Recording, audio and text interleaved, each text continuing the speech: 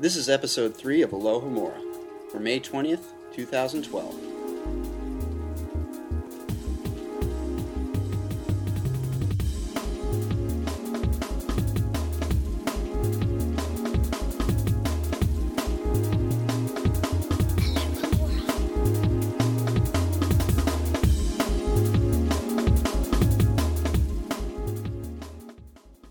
I'm Noah. I'm Kat. I'm Caleb. I'm Rosie, and this is Nicola, who is a psychology student at the University of Kent. Say hi, Nikki. Hello. Hi, thanks for being on the show. I'm glad to be here. Thank you very much for inviting me. Absolutely. So Rosie, you're going to be a new staff on the show. Tell us a little bit about yourself, real quick.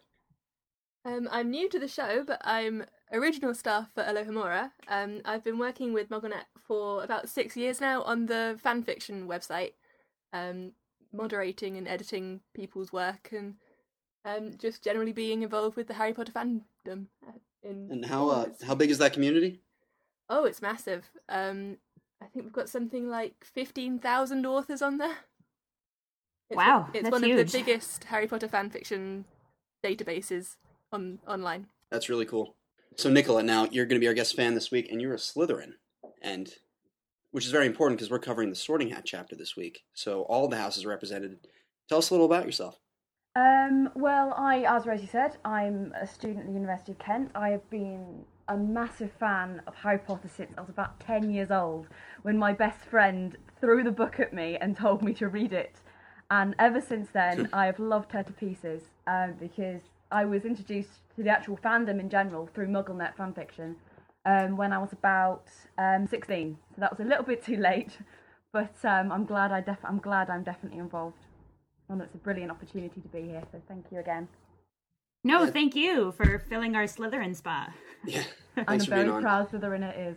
Just to quickly explain what we are on this podcast, we're rereading the book series and analyzing them, going through the chapters one by one, and we bring a new fan on the show every week. And I just wanted to also announce that a few weeks ago we launched a new section for MuggleNet, not some other different staff members on the site, called MuggleNet Academia, led by Keith Hawke and actually the Hogwarts professor. John Granger. And with other various professors and also fans. They are analyzing the books as well. I mean, they're not really going through, book by book as we are, but they're doing more collective theories, higher academic theories, some lots of crazy stuff. So if you like Alohomora, give MuggleNet Academia a chance too. Why not? So, this is part of MuggleNet's overall initiative to get back to the book series, recover the magic, and have a good time while doing it. So you should definitely check that out. We'll put a link to that in the show notes. Awesome. We would like to take a quick moment to thank our sponsors, Audible, exclusively for fans of Alohomora. They are offering a free audio download. They have over 100,000 titles to choose from, so head over to audiblepodcast.com/open to get yours now. Let's jump right into the recap from last week's show. We covered chapters 4 through 6 of Philosopher's Stone. We had some really great conversations happening on the main site and on the forums. Slytherin Girl. Slytherin Girl says, your conversation about Vernon's attitude to wizards and Harry really got me thinking. What if Dudley had been born a wizard? It could have happened, and surely both Petunia and Vernon would have considered this, seeing as Petunia's sister was a witch, so there must have been magic in the blood. How would Vernon have reacted? Would it have changed their relationship with James and Lily? Would Vernon have tried to stamp the magic out of Dudley, just as he tried to stamp the magic out of Harry, or would he have been more accepting? Maybe they would have been more accepting of the entire wizarding world if their own son had been a wizard. What do you guys think about that? I think it's so interesting. I mean, it would have been a complete shift. I don't know what they do. I assume they'd try to stamp it out, but then Petunia would have had to explain to Vernon the full matter, and it's inevitable. He would have had to go to Hogwarts, and it's possible they could have played. Obviously, would have played a more integral role in the series, but I'm not sure how they would have reacted. Petunia is so devoted to Dudley that I think she wouldn't be able to just kind of cut him out of her life. I think she would have had to reconsider her whole kind of standpoint, because the whole reason why she's against magic was that she considered herself not special compared to Lily. So she just because she was maybe she would have herself off, she would have thought that Lily was a freak, and so I don't know. Do you think she would have maybe had pride in Dudley a little bit? Yeah. She would have had to reconsider it and think that magic wasn't necessarily a bad thing, even though that she didn't have it. She had created something special enough to have it as well. I mean, yeah, that's true. I mean, but I could see where she could maybe live vicariously through him with the magic, but I still think that she would still, I don't know, for some reason I think she'd be even more bitter. I mean, even if it is her son, like it's something that basically just skipped her completely. It's everyone else in her family except her. I mean, I guess not her parents, but her sister and now her son. I don't know. I feel like she would have been a little more better about it. And that's just me. I mean, we would hope. I mean, it is her son after all. But You'd hope she wouldn't be bitter. No, not bitter. I mean, I would hope that she would be more accepting and, I don't know, better about it in a way, but it is Petunia, I guess. I don't think Vernon ever would have done. I personally think Vernon would have massive difficulty taking that into account. He has been brought up to think a certain way, and obviously now in his entire world would have been completely changed. I mean, he works in a drills factory, he gets up, everything is in order for him. I think Petunia could have done, but definitely not Vernon. I think that would have been a really big trauma in their family. So what would he have done? I mean, do you think there are wizards who don't end up going to school? I don't think Dumbledore would have allowed that to happen. I think Dumbledore would have made Dudley go. I think Petunia would have encouraged that as well. And it possibly could have destroyed their family. And for Vernon to... Yeah, could have torn them apart, yeah. And this comment came from the forums, from SDA15. He or she says, you guys were discussing who owned Vault 713. I believe that Flamel owned the vault since it was his stone. I believe at one point in the book, Dumbledore says that Flamel knew someone was trying to steal the stone, so it moved for more safety to Hogwarts. Yeah, I think that's definitely possible. I mean, I guess it would take a pretty good note for the goblins to let Dumbledore access the vault, and if it was Flamel's. I don't know what it would take for them to let someone else access. Well, I think maybe Noah was right. Maybe it's a joint vault, a joint account, like a joint account, because Flamel is Dumbledore's partner, isn't he? Yes. Yeah, in alchemy. Yeah. Partner in alchemy. Yes. Yeah, I always thought it was the Hogwarts vault. It seems like a lot of different connections if it's Flamel's vault or the Hogwarts vault. I mean, we don't see it getting used ever again, but... Which I think makes it... Yeah, if we don't ever see... Well, I guess we don't see any really, like, intense vaults, except for when we get to the Horcruxes later. So the fact that maybe it's not used a lot, I think that may support the theory that it's Flamel's. Flamel's, yeah, that makes sense. Okay, that makes interesting. Sense. Great comment, SDA15. Yeah, definitely. Yeah, you never think about it, but Quirrell got very far, and he managed to open the vault. It would seem without touching it with a goblin. Any scheme about how he might have done that? Well, how do we know he didn't use a goblin? Yeah, he may have killed a goblin or used the Imperious Curse. Right. I mean, that seems to be the surest way, being that you need their their touch. Right. So our next comment's from Aberforth from the forums. I think it's Aberforth. Aberforth. Oh, okay. That's very clever. Regarding Hagrid's potential cruelty to Dudley, I think it's more of a culture clash between the worlds. As we've seen later in the books, wizards have very different methods of punishment than muggles. Although McGonagall disapproved, everyone else loved Moody Crouch Jr.'s ferret episode. Nobody took a moment to think that it may have hurt Malfoy or traumatized him. Even McGonagall only really seemed to care that Moody was breaking rules, not that Malfoy may have been hurt. Even in Sorcerer's Stone, Philosopher's Stone, we see that it's apparently totally appropriate in wizarding culture to send a bunch of 11-year-olds into the Forbidden Forest in the middle of the night with minimal supervision for detention. I doubt he realized how different it was in a Muggle setting. While it was unnecessarily cruel, I don't think Hagrid meant it very maliciously. Relies on the fact that Muggles can't undo the magic, whereas wizards can. So, whereas Hagrid might have thought he was giving him a tail until someone else took it off, because he forgot that they couldn't actually remove it. Right. So it would have been a lesser punishment in the wizarding world than it was in the Muggle world. That's true. Now, I love this point of bringing up the 11-year-olds going into the forest. It's always something that stuck out for me, and it's such a good point that just sending a bunch of very young kids to this deadly forest, barely supervised. Yeah, there's definitely a different sense of what punishment to use in the wizarding world. And we know that Argus Filch is not had the best punishment strategies. I feel like there are a few scenes where he talks about hanging kids up by their ankles That would in definitely the stop dungeons. some behaviour. I'd say so, yeah. Oh my. We love to read your comments and, continue the discussion. So keep going there. And, thanks again for submitting these. Yeah, Happy they were 4th, great. SDA. Continuing the discussion. We love it. So our special feature last week was the ones that everyone's received on Pottermore, but obviously I wasn't here and neither was our special guest for the week, Nicola.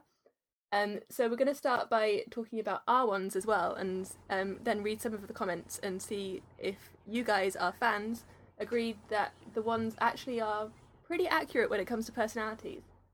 That seems to be true. Yeah, it seems to be, but what's your wand, Rosie? My wand is a 14.5 inches hawthorn and unicorn tail wand, and it's slightly swishy, which I always like. Sounds nice. It's described as faithful and consistent, as well as complex and intriguing, which I think is quite a nice description of myself. Absolutely, it sounds like you. It also says that it's good at healing, but can also be good for curses. So it's quite nice that I'm a peaceful person, but, don't cross me. Yes. In the Hufflepuff spirit. That's right. Definitely. I can stick up for myself if I need to. Totally. How does it feel to be slightly swishy? It's always fun to be slightly swishy.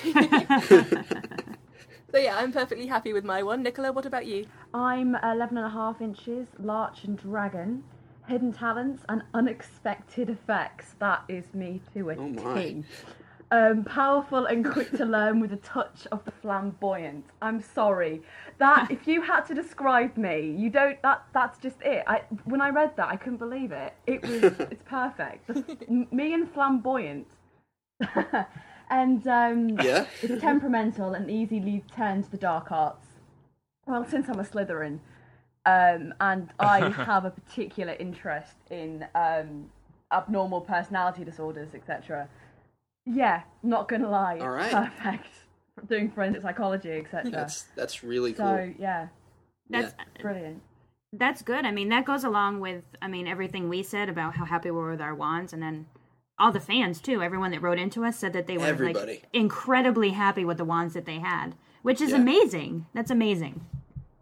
Yeah, Joe should be given a lot of credit for this because so much thought obviously went into the wands and the sorting test. Had to be, and I was happy with it. Everyone has been, and they do seem to be accurate to a T. Kind of weird, kind of crazy, I really want to know but how they've done it. man, How they've actually managed to make those questions so applicable to people. Because that was almost And- scary when I read mine. So I wonder, is there anyone out there who didn't like their wand? If you didn't like your wand, you should write in and tell us, because we're curious as to why. I mean, you guys remember the test for it, but some of the questions seemed almost completely unconnected. Like if you would rather walk through the forest or towards the beach or towards the castle. Yeah, that's what baffles me, because reading those questions, when I took the test, I was like, how is this going to figure out my wand so perfectly? And, like everyone has said, it comes out perfectly. That's what's so brilliant and mind-boggling about it, is these very seemingly obscure questions just pinpoint you perfectly. I mean, questions like that one I just said, they seem to be looking at more of your sensitivities or your sort of personal, feelings, as opposed to with the sorting test. It seems to be, what do you really believe? Your preferences, your virtues. With the wand, it seems more reflexive, like your instinctual feelings in a matter. Like also with the, I think there's an open chest and you can pick between various artifacts, between a mirror, a key. Yep, a I remember scroll. that one. Yep. Yeah, and I remember very cleverly picking the key because I thought it'll be able to open the chest later, and I can have all of them. I think I But- picked the scroll. Yeah, I don't remember, though. I honestly can't remember. It was so long ago at this point. Thanks, Yeah. Polymore. Yeah, so the general consensus is that these ones are incredibly accurate for personalities, and we've got some great comments from our main site. Scarlet Snitch says, saying the wood is magic and the core comes from a magical living being, we could also assume, for this argument, that it is a sentient source of cognition. The wand imbibes the magic of the wizard as they use the wand, and this act would increase the power of the magic over time. As the wand's source is magic and living, it would probably recognise similar characteristics in the wizard looking for a wand, and that's how a wand chooses the wizard. Do you guys agree that it's the wand's kind of living personality that makes it seek similar characteristics, or can you have a wand that is contrasting your personality but still complementing it as well? I don't know, because, I mean, especially with all of us knowing our wands, everything about the wand complements us so well. And, you know, the wood and the core and even the flexibility. So, and the combination of those two. Yeah, I think it would be hard to have a contrasting wand. I feel like you'd constantly be battling between the powers between the wizard and the wand would be battling. Definitely. Yeah. And if you remember with Meg's wand, it was actually a kind of an adamant thing, and it needed a powerful person to kind of contain it, and that seems to match the attitude. So maybe the wand is this sort of a magical clone or a wand clone of the personality to the nearest participle, you know? So thinking about that, when we have wands that are passed down from person to person, such as Ron's wand was passed down from one of his older brothers, and then obviously there's the myth of the Elder Wand. How do those wands reflect the magic of their owners? Well, we actually got a great comment on the website about that specifically from Lily James.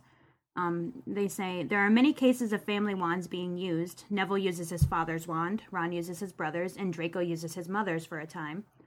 Although all the wands appeared to perform magic well, though Hermione's wand and even the Blackthorn wand didn't perform to equal standards for Harry as Neville, Ron, or Draco's wands did for them. Yet one thing in common with all three wands that differs for Harry's use of the Blackthorn and Hermione's wand is that they were all originally wands from within immediate family, parents or siblings. Maybe this is because family members often have similar traits. If Ron is like his brother, which he is, Neville is like his father, which we are told he is, and Draco is like his mother, well, clearly, then it would follow that wands who perform better with compatible owners than those whose similar traits and related to the owner would possibly be able to work with the wand. Yeah. Good point. Do you think it's possible that wands keep a sort of memory of past users? Or I know the Elder Wand had this. It had, collected maybe some powerful magics from past users. But what if family wands also reflect a little bit of the power or the usage of past family members? Yeah, I think that's definitely possible. I mean, that just plays into how, wands have this sentience where they're able to grow with the user, and in this case, if it goes from one user to another. Yeah, and the Elder Wand can do this a little bit more than other wands, I believe. Yeah, I think that's something that's definitely true for the Elder Wand. It has this greater capacity to do so than probably these other wands. And right, exactly. Because of the wood, because of the everything, and I believe it almost has a bloodthirstiness because it traveled from so many different members. It adopted all these personalities. Right. The only thing we actually know about the Elder Wand is that it's made from Elder, isn't it? We don't know anything about a core at all. Isn't the core from a hair of a thestral? Yeah, thestral hair. Yeah. So what does Pottermore say about that? Can we look it up? I'm not sure Pottermore says anything about it. Yeah, it doesn't say anything about the thestral hair. So. I don't think we've gotten there yet, but we know that it's not. Obviously, it's not from Ollivander because he doesn't use thestral hair, right? And So let's toss that to the fans. Tell us what you think the thestral hair does for the Elder Wand. It's incredibly unique, and the connection to death. You can only see a thestral if you've seen death. Yep. So we can say that thestrals have some sort of affinity or connection to death, and therefore the Elder Wand as well. It has otherworldly. So yeah, go into the forums and we'll talk about it next episode. It works really beautifully with the story. It does. And there was actually a comment on the forums made by Silver Doe 25. They say, last note on wands. Do you ever wonder, 1, what Dumbledore's original wand was? And 2, good. Where is it since he began using the Elder Wand? She says, let's have a peek inside Hagrid's pink umbrella now. Oh, brilliant. Awesome. That's really interesting. Wow. I'm baffled at what Dumbledore's original wand might have been. Come on, Joe, let us know. Yeah, seriously, we need more for Dumbledore. Well, if any noble fans would like to go through all the wand woods and cores and try to find it, we can speculate. Yeah, try and pick one out. Do you think that he even got his wand from Ollivander? I mean, I guess it would make sense, but yeah, I guess he would. So we know that his core would be dragon heartstring, unicorn hair, or Well, Phoenix would make sense, right? Phoenix tail feather, yeah. Maybe it might. I would think in Phoenix just because of his affinity for fox, but you never know. It could be unicorn. I have Ollivander's shop has been there since the 1500s, hasn't it? So he potentially is hundreds and hundreds of years old and would have been there. Ollivander's has been there since 382 BC. Yeah. Okay, I got the wrong date. Good one, Caleb. Yeah. Walking encyclopedia, I'm telling you. That's right. So do you think it was originally the same Ollivander, or has there been generations of Ollivanders making one? Oh, I think it's generations. Yeah, definitely generations. I mean, Ollivander's an old guy. Don't get me wrong, but so we have one more really great comment on wands that we took off the forums by Patronus Caster. The comment is, can different types of wood be combined to make a wand? What about cores? Does it make the wand more powerful, or is it not possible? And can a witch or wizard use more than one wand on a spell? And obviously that last part we learned that yes, you can use more than one wand on a spell, because in the last book, spoiler alert, when Harry takes all the wands and uses 7 of them to get Lucius Malfoy. 7? I don't think I can't think of the number. 3, 4. It's a lot. I do not think that woods can be combined, or cores that can be combined, that they cannot be combined.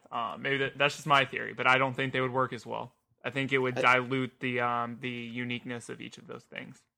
And if we're about to get in the question of the week where we talk about wands as being sentient life forms. If wands were people and you talked about fusing them, you're talking about a Frankenstein-esque wand that is oh my gosh, it's horrible. It's scary to conceive of. I think it definitely may have been attempted before, but probably not to reach a good end.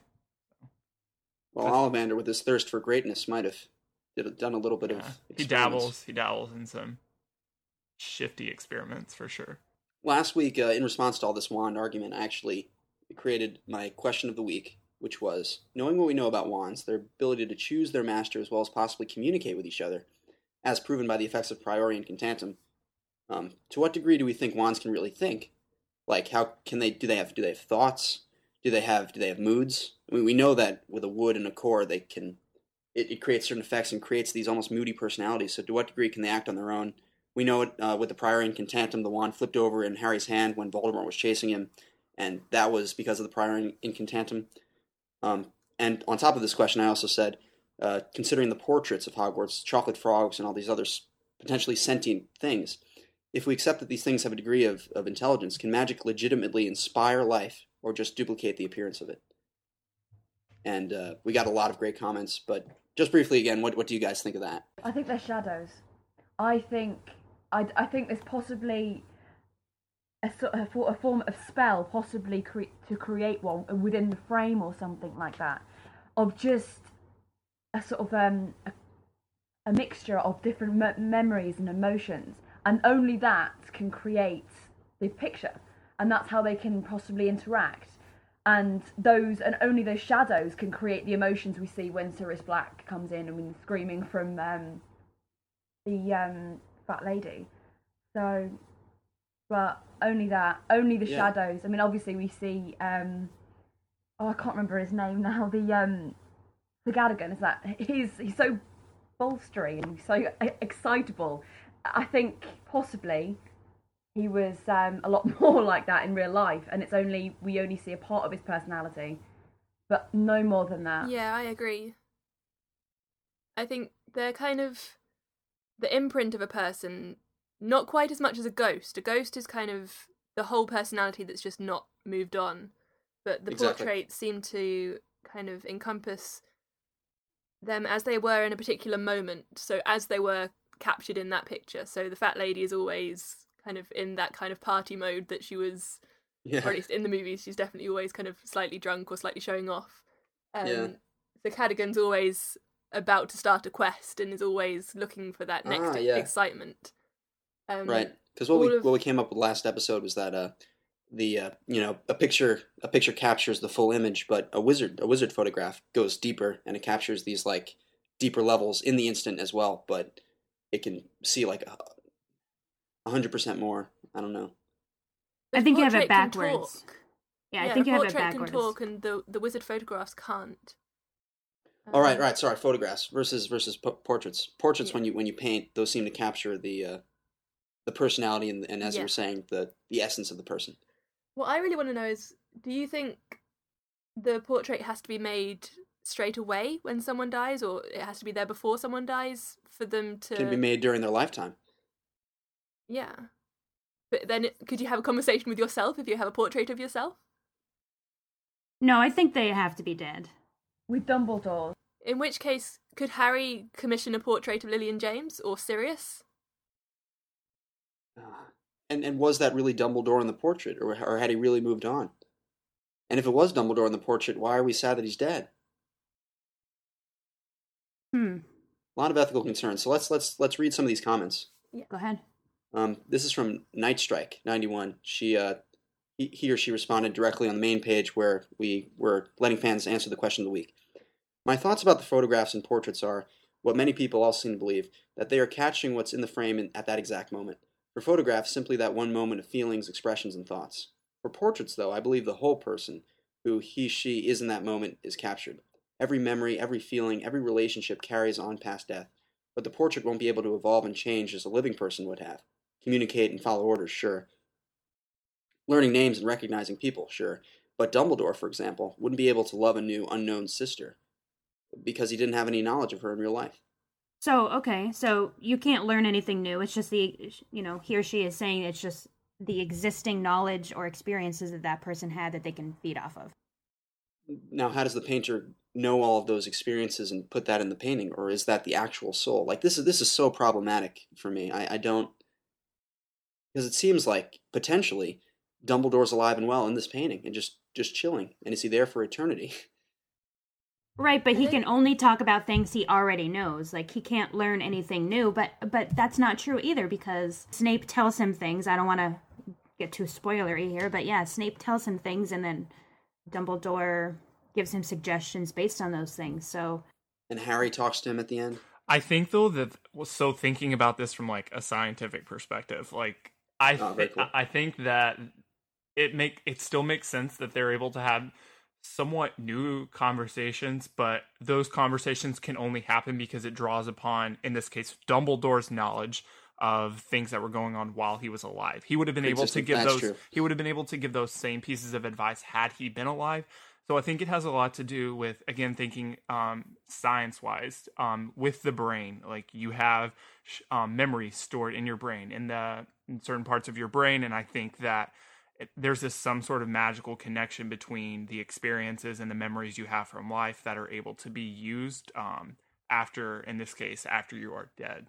But Caleb, I'm not sure if that's necessarily true, because what about, we have countless other experiences of the portraits interacting with each other and learning new things, recognizing people after having seen them.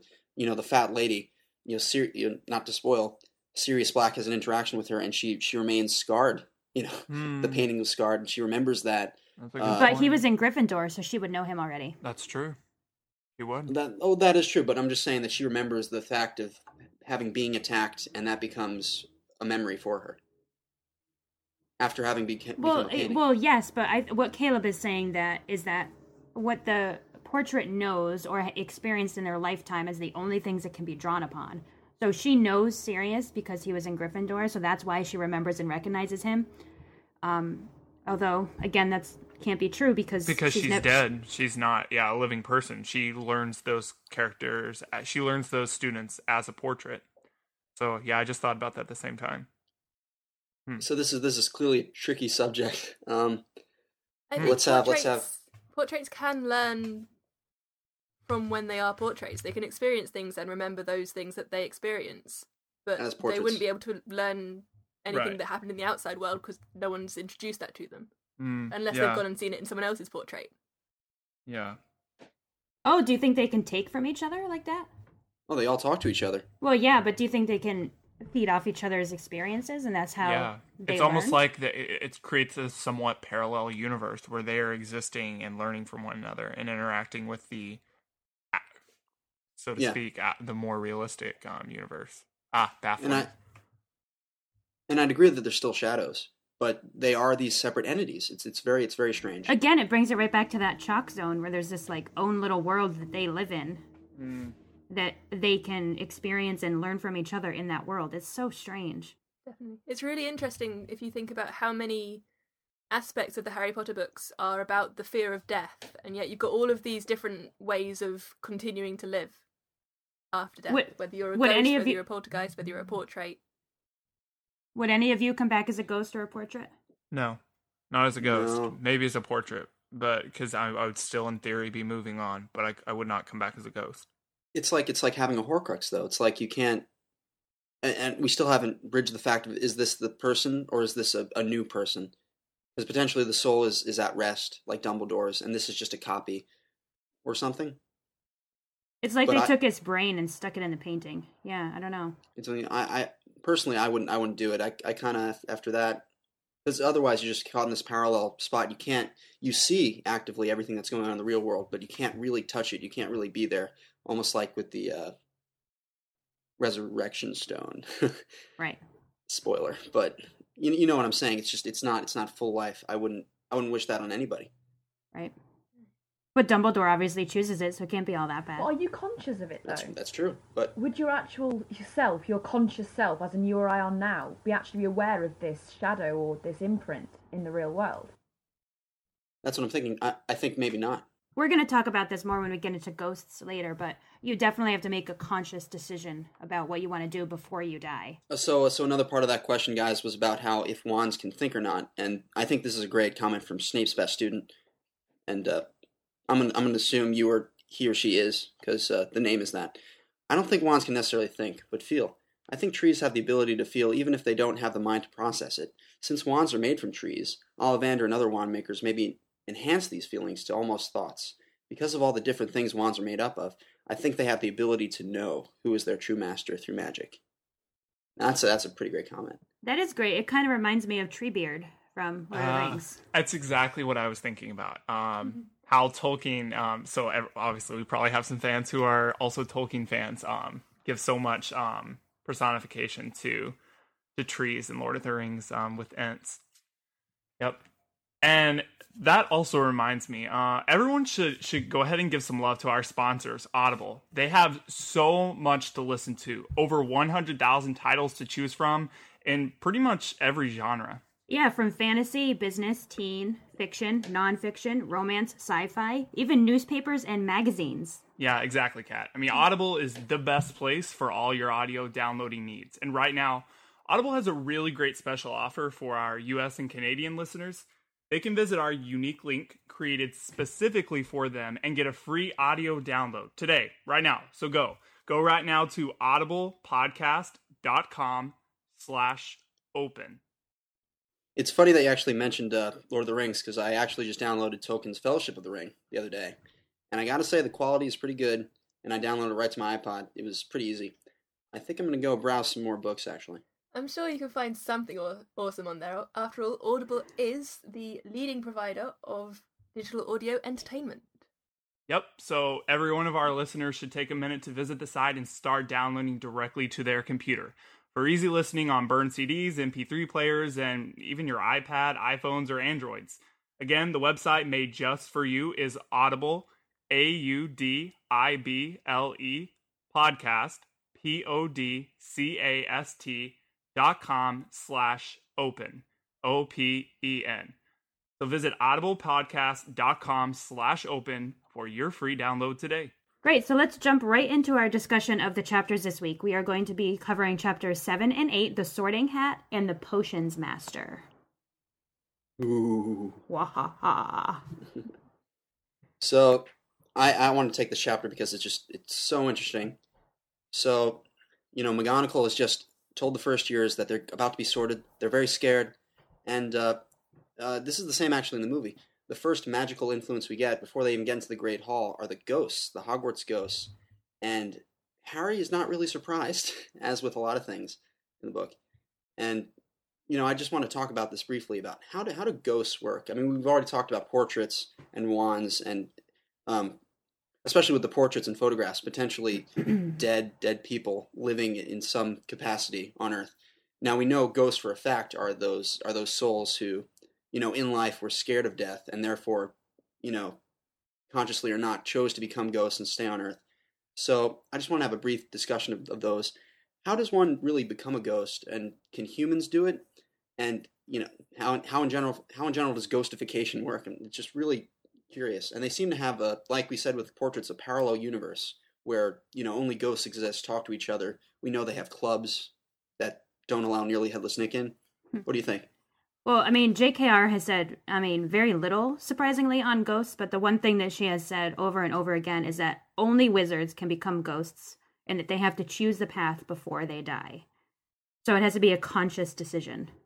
Do we think Myrtle chose that? I think Myrtle wouldn't have wanted to die straight away. She would have been too confused, so I think she would have chosen what she considered life over death. Yeah. Because she was, murdered, essentially. I wonder if in the instant of death you get like a wizard Morpheus, gives you the red pill or the blue pill, and you can either become a ghost or you can go on. Yeah, I mean, I've always wondered, like, how does that decision work? Is it some sort of split decision? Is there, like you said, some Morpheus? I don't know. Or Dumbledore. it's just like, drawing up a will before we die. Do we want to be buried or cremated? But then what happens to people like Myrtle, where the death is very sudden? Do you think those? Yeah, I doubt she considered it. Yeah, do you think those people who die suddenly, especially younger people, are much more likely to come back as ghosts? I think it's the idea of didn't Nearly Headless Nick describe it as heading towards the light and deciding he didn't want to go towards it? So he just didn't go through that door and just kind of remained behind? Yeah. Mm-hmm. Yeah, that makes sense. In this very first chapter, Jo's setting up so many ideas about how death actually works. We know that there's an afterlife, and Harry's not very surprised because he's 11, but there's an afterlife in Harry Potter. And you can choose if you want to, you can stay and be a ghost. And I don't know what the process of becoming a Hogwarts ghost is, but I guess Dumbledore and Hogwarts are just very welcoming to lost souls.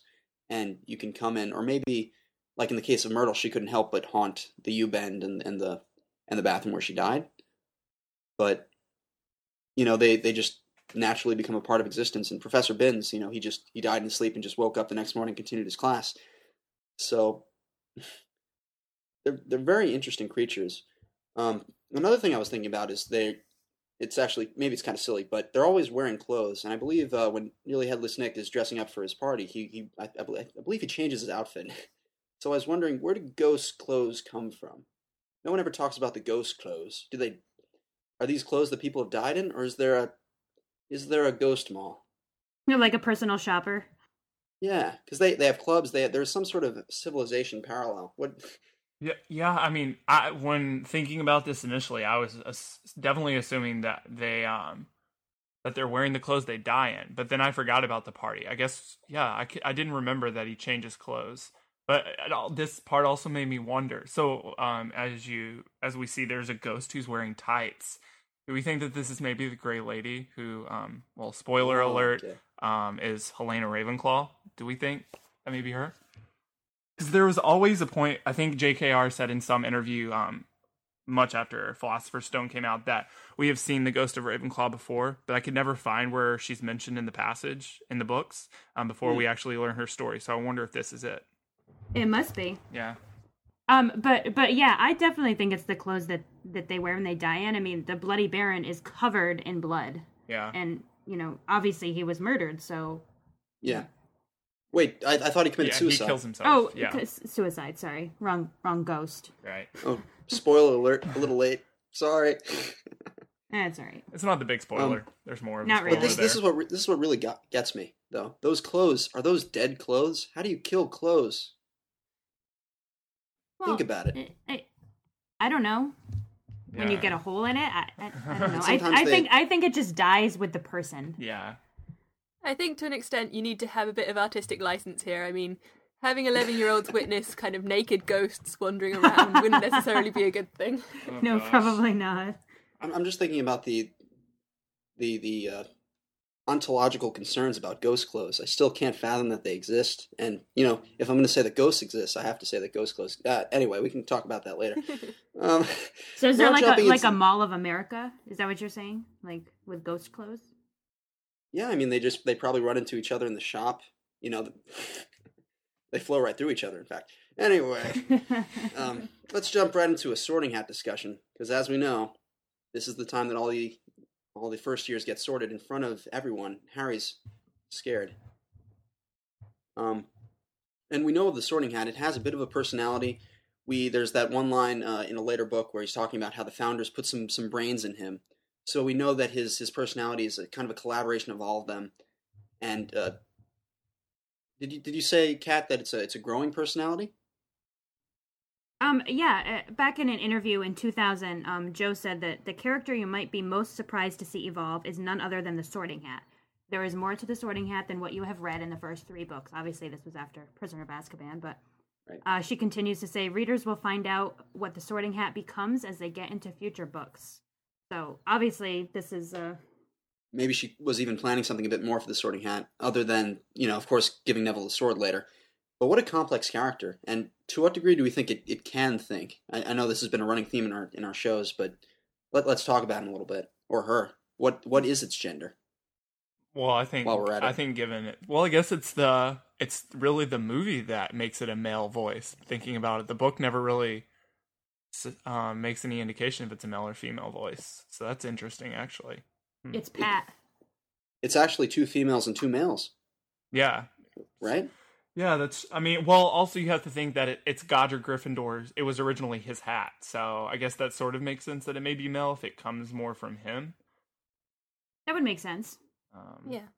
But I've always wondered, like, how, like you mentioned it, we know that they sort of, collaborated to put the magic in it to use as a sorting mechanism, but how did they actually do that? Like, what did they do to, put their philosophy of what their house should be into this hat? I think it wasn't a matter of programming. They literally took they put their brain or their personalities inside this hat, and it's this great collaboration of all of them.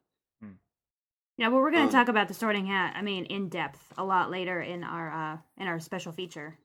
Yep. Yep. So, as we know, Harry is deathly afraid that he's going to be sorted into Slytherin.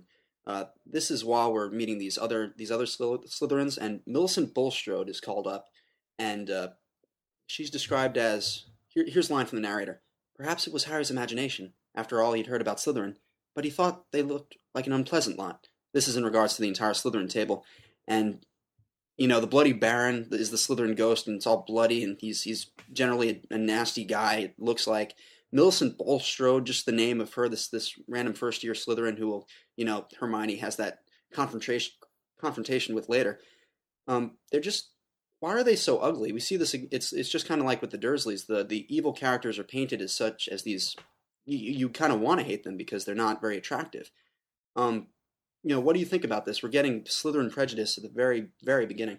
Yeah, I think it's just like you said, just like with the Dursleys, but maybe even more so here. I think Joe is setting up this us versus them from the perspective of Harry very early, even though he doesn't really know too much about the Slytherin house or people in it. It's clear that he sees them as the opposite of what is good. Yeah. I don't know. I think there's going to be a lot of Malfoy fans out there that are going to disagree with that because, he's described as, not ugly. He's, fairly kind of dreamy. That he's described as pale, pointed face with fine bones. Ugly people don't generally have fine bones. So. Yeah. But Kat, Draco is a son of a banshee. That's Draco's true. Misunderstood. That's true. Misunderstood. And Yes. Yeah, he definitely is. I'm sorry, Nicola. He is. In fact, you should be weighing in on this. I agree that he is misunderstood, but at this point, we do not know that. I think that that's true. They are all set up as the bad guys. I think there's a big difference between being described as looking unpleasant and looking ugly. They're not necessarily ugly looking; they're just mean and they're evil looking. Right. Why are Slytherins so mean? I'm just a Hufflepuff here saying it, but let's be honest here. In the books, they're a mean lot, and we gotta be nice to them. Snape was great, but Snape's mean, dude. Like, why? At this why point, can't we all just get along? Yeah, I think at this point, there's just they are the mean guys, and that's the author setting up that antagonistic aspect of the yeah, book. how boring would the book be if everybody was nice? Yeah, exactly. Nicola, as a Slytherin, what do you think about this? I know we've been referred to as the wisest of creatures. We have, it's written here, and Merlin was a Slytherin, No, I believe Slytherins, we have greatness inside us, and Slytherin will help us that way. I'm not gonna lie, I can't deny, as our prefect says on Pottermore, dark wizards have come out of this house, but they have come out of every other house too. That definitely is not shown within the first few pages of the book. But we get respect because we are good at what we do. We have won the house championships, as we are told, 6 times in a row, and Snape is proud of us, and he is good to his Slytherins because he knows we have the potential inside us to be great and be amazing. And I know Voldemort is evil, but by God, he's good. Yeah. You sound like Ollivander. I have to agree, and we look after our own. We don't clamber over each other, as it says in the Pottermore introduction. We are brothers and we are family. Oh, so that's great. I definitely think that puts Slytherins apart. And yes, okay, that sometimes might make us fearful and evil, but you always need someone who's going to put what they want, what is going to be best, even if it causes great evil now, but whatever is best in the future, the greater good is what I'm getting at. The greater good. I think you made a lot of Slytherin fans happy. Yeah, and I don't mean to bash them. I just mean, like, in this context, Joe makes them ugly. It's and Warner Brothers also made them ugly. Yeah, I think we don't get what you just mentioned until much later, which I think makes it even more interesting. Noah, did you just say Warner Brothers makes them ugly? Yeah, they do. You've got a lot of angry Tom Felton fans yelling at you right now. No, Draco's great. I'm talking about the Slytherin Quidditch team. You got the Quidditch captain, Flint, the entire team. You can't deny that they're kind of big and hulking with the teeth and I suppose. All right, I'll give you that one. All right, but little Harry doesn't want to be in Slytherin, as we see on page 121. Not Slytherin, eh? Said the small voice. Are you sure? You could be great, you know. It's all here in your head. And Slytherin will help you on the way to greatness. No doubt about that. No? Well, if you're sure, better be Gryffindor. Yeah. So, like, what do we think about this? Did Harry choose his own house? Can you choose your house? Was the hat really going to place him in Slytherin first? Notice the repeat of great here, just like Ollivander was talking about great and greatness. It seems the hat is almost impartial to good and evil. So, I guess my main question is, did Harry have the big choice in here? And when you're sorted, do you really have a choice? Well, I think it definitely is his choice. I mean, I think it's later in the series, I could be wrong, that Dumbledore mentions the reason the hat almost put him in Slytherin was because of this connection that he has with Voldemort, which will obviously break down later as we get more into that. But I think all in all that it is his choice. I think that's what the series is built on, Harry's choices in general. So, and the hat, is definitely taking his choice into consideration as he places him there. Well, there's a great bit on Pottermore about this actually in the hat stalls section. It talks a little bit about choice and kind of arguing with the hat. I'm going to read what it says. It says, of Harry Potter's contemporaries, Hermione Granger and Neville Longbottom became closest to being hat stalls. The Sorting Hat spent nearly 4 minutes trying to decide whether it should place Hermione in Ravenclaw or Gryffindor. In Neville's case, the hat was determined to place him in Gryffindor. Neville, intimidated by that house's reputation for bravery, requested a placing in Hufflepuff. Their silent wrangling resulted in triumph for the hat. So, yeah, it sounds like you can definitely choose. I mean, Neville lost the battle, but Harry won it. Yeah, I don't think we would have happily had Neville. I think it's that last their silent wrangling, where Neville was not as committed to that decision for Hufflepuff, where it seems like Harry, from this description, sounds like he was much more committed to, demanding something other than Slytherin. So Neville was doing it because he was scared. Harry was doing it because he didn't want to be what he had heard about Slytherin. Right. Keep in mind that the hat knows what Neville went through. The hat knows everything because every time it goes on someone's head, it downloads the consciousness. So the Sorting Hat got both of his parents, and just as soon as it was placed on Neville's head, and maybe a few others, it learned what happened to the Longbottoms. Yeah. And maybe out of a personal feeling, the Sorting Hat knew he had to put him in Gryffindor because that's what his parents would have wanted, because that's what Neville wanted deep down. What do you think about in Hermione's case? Do you think she had a say in it, or she just kind of sat there and let it happen?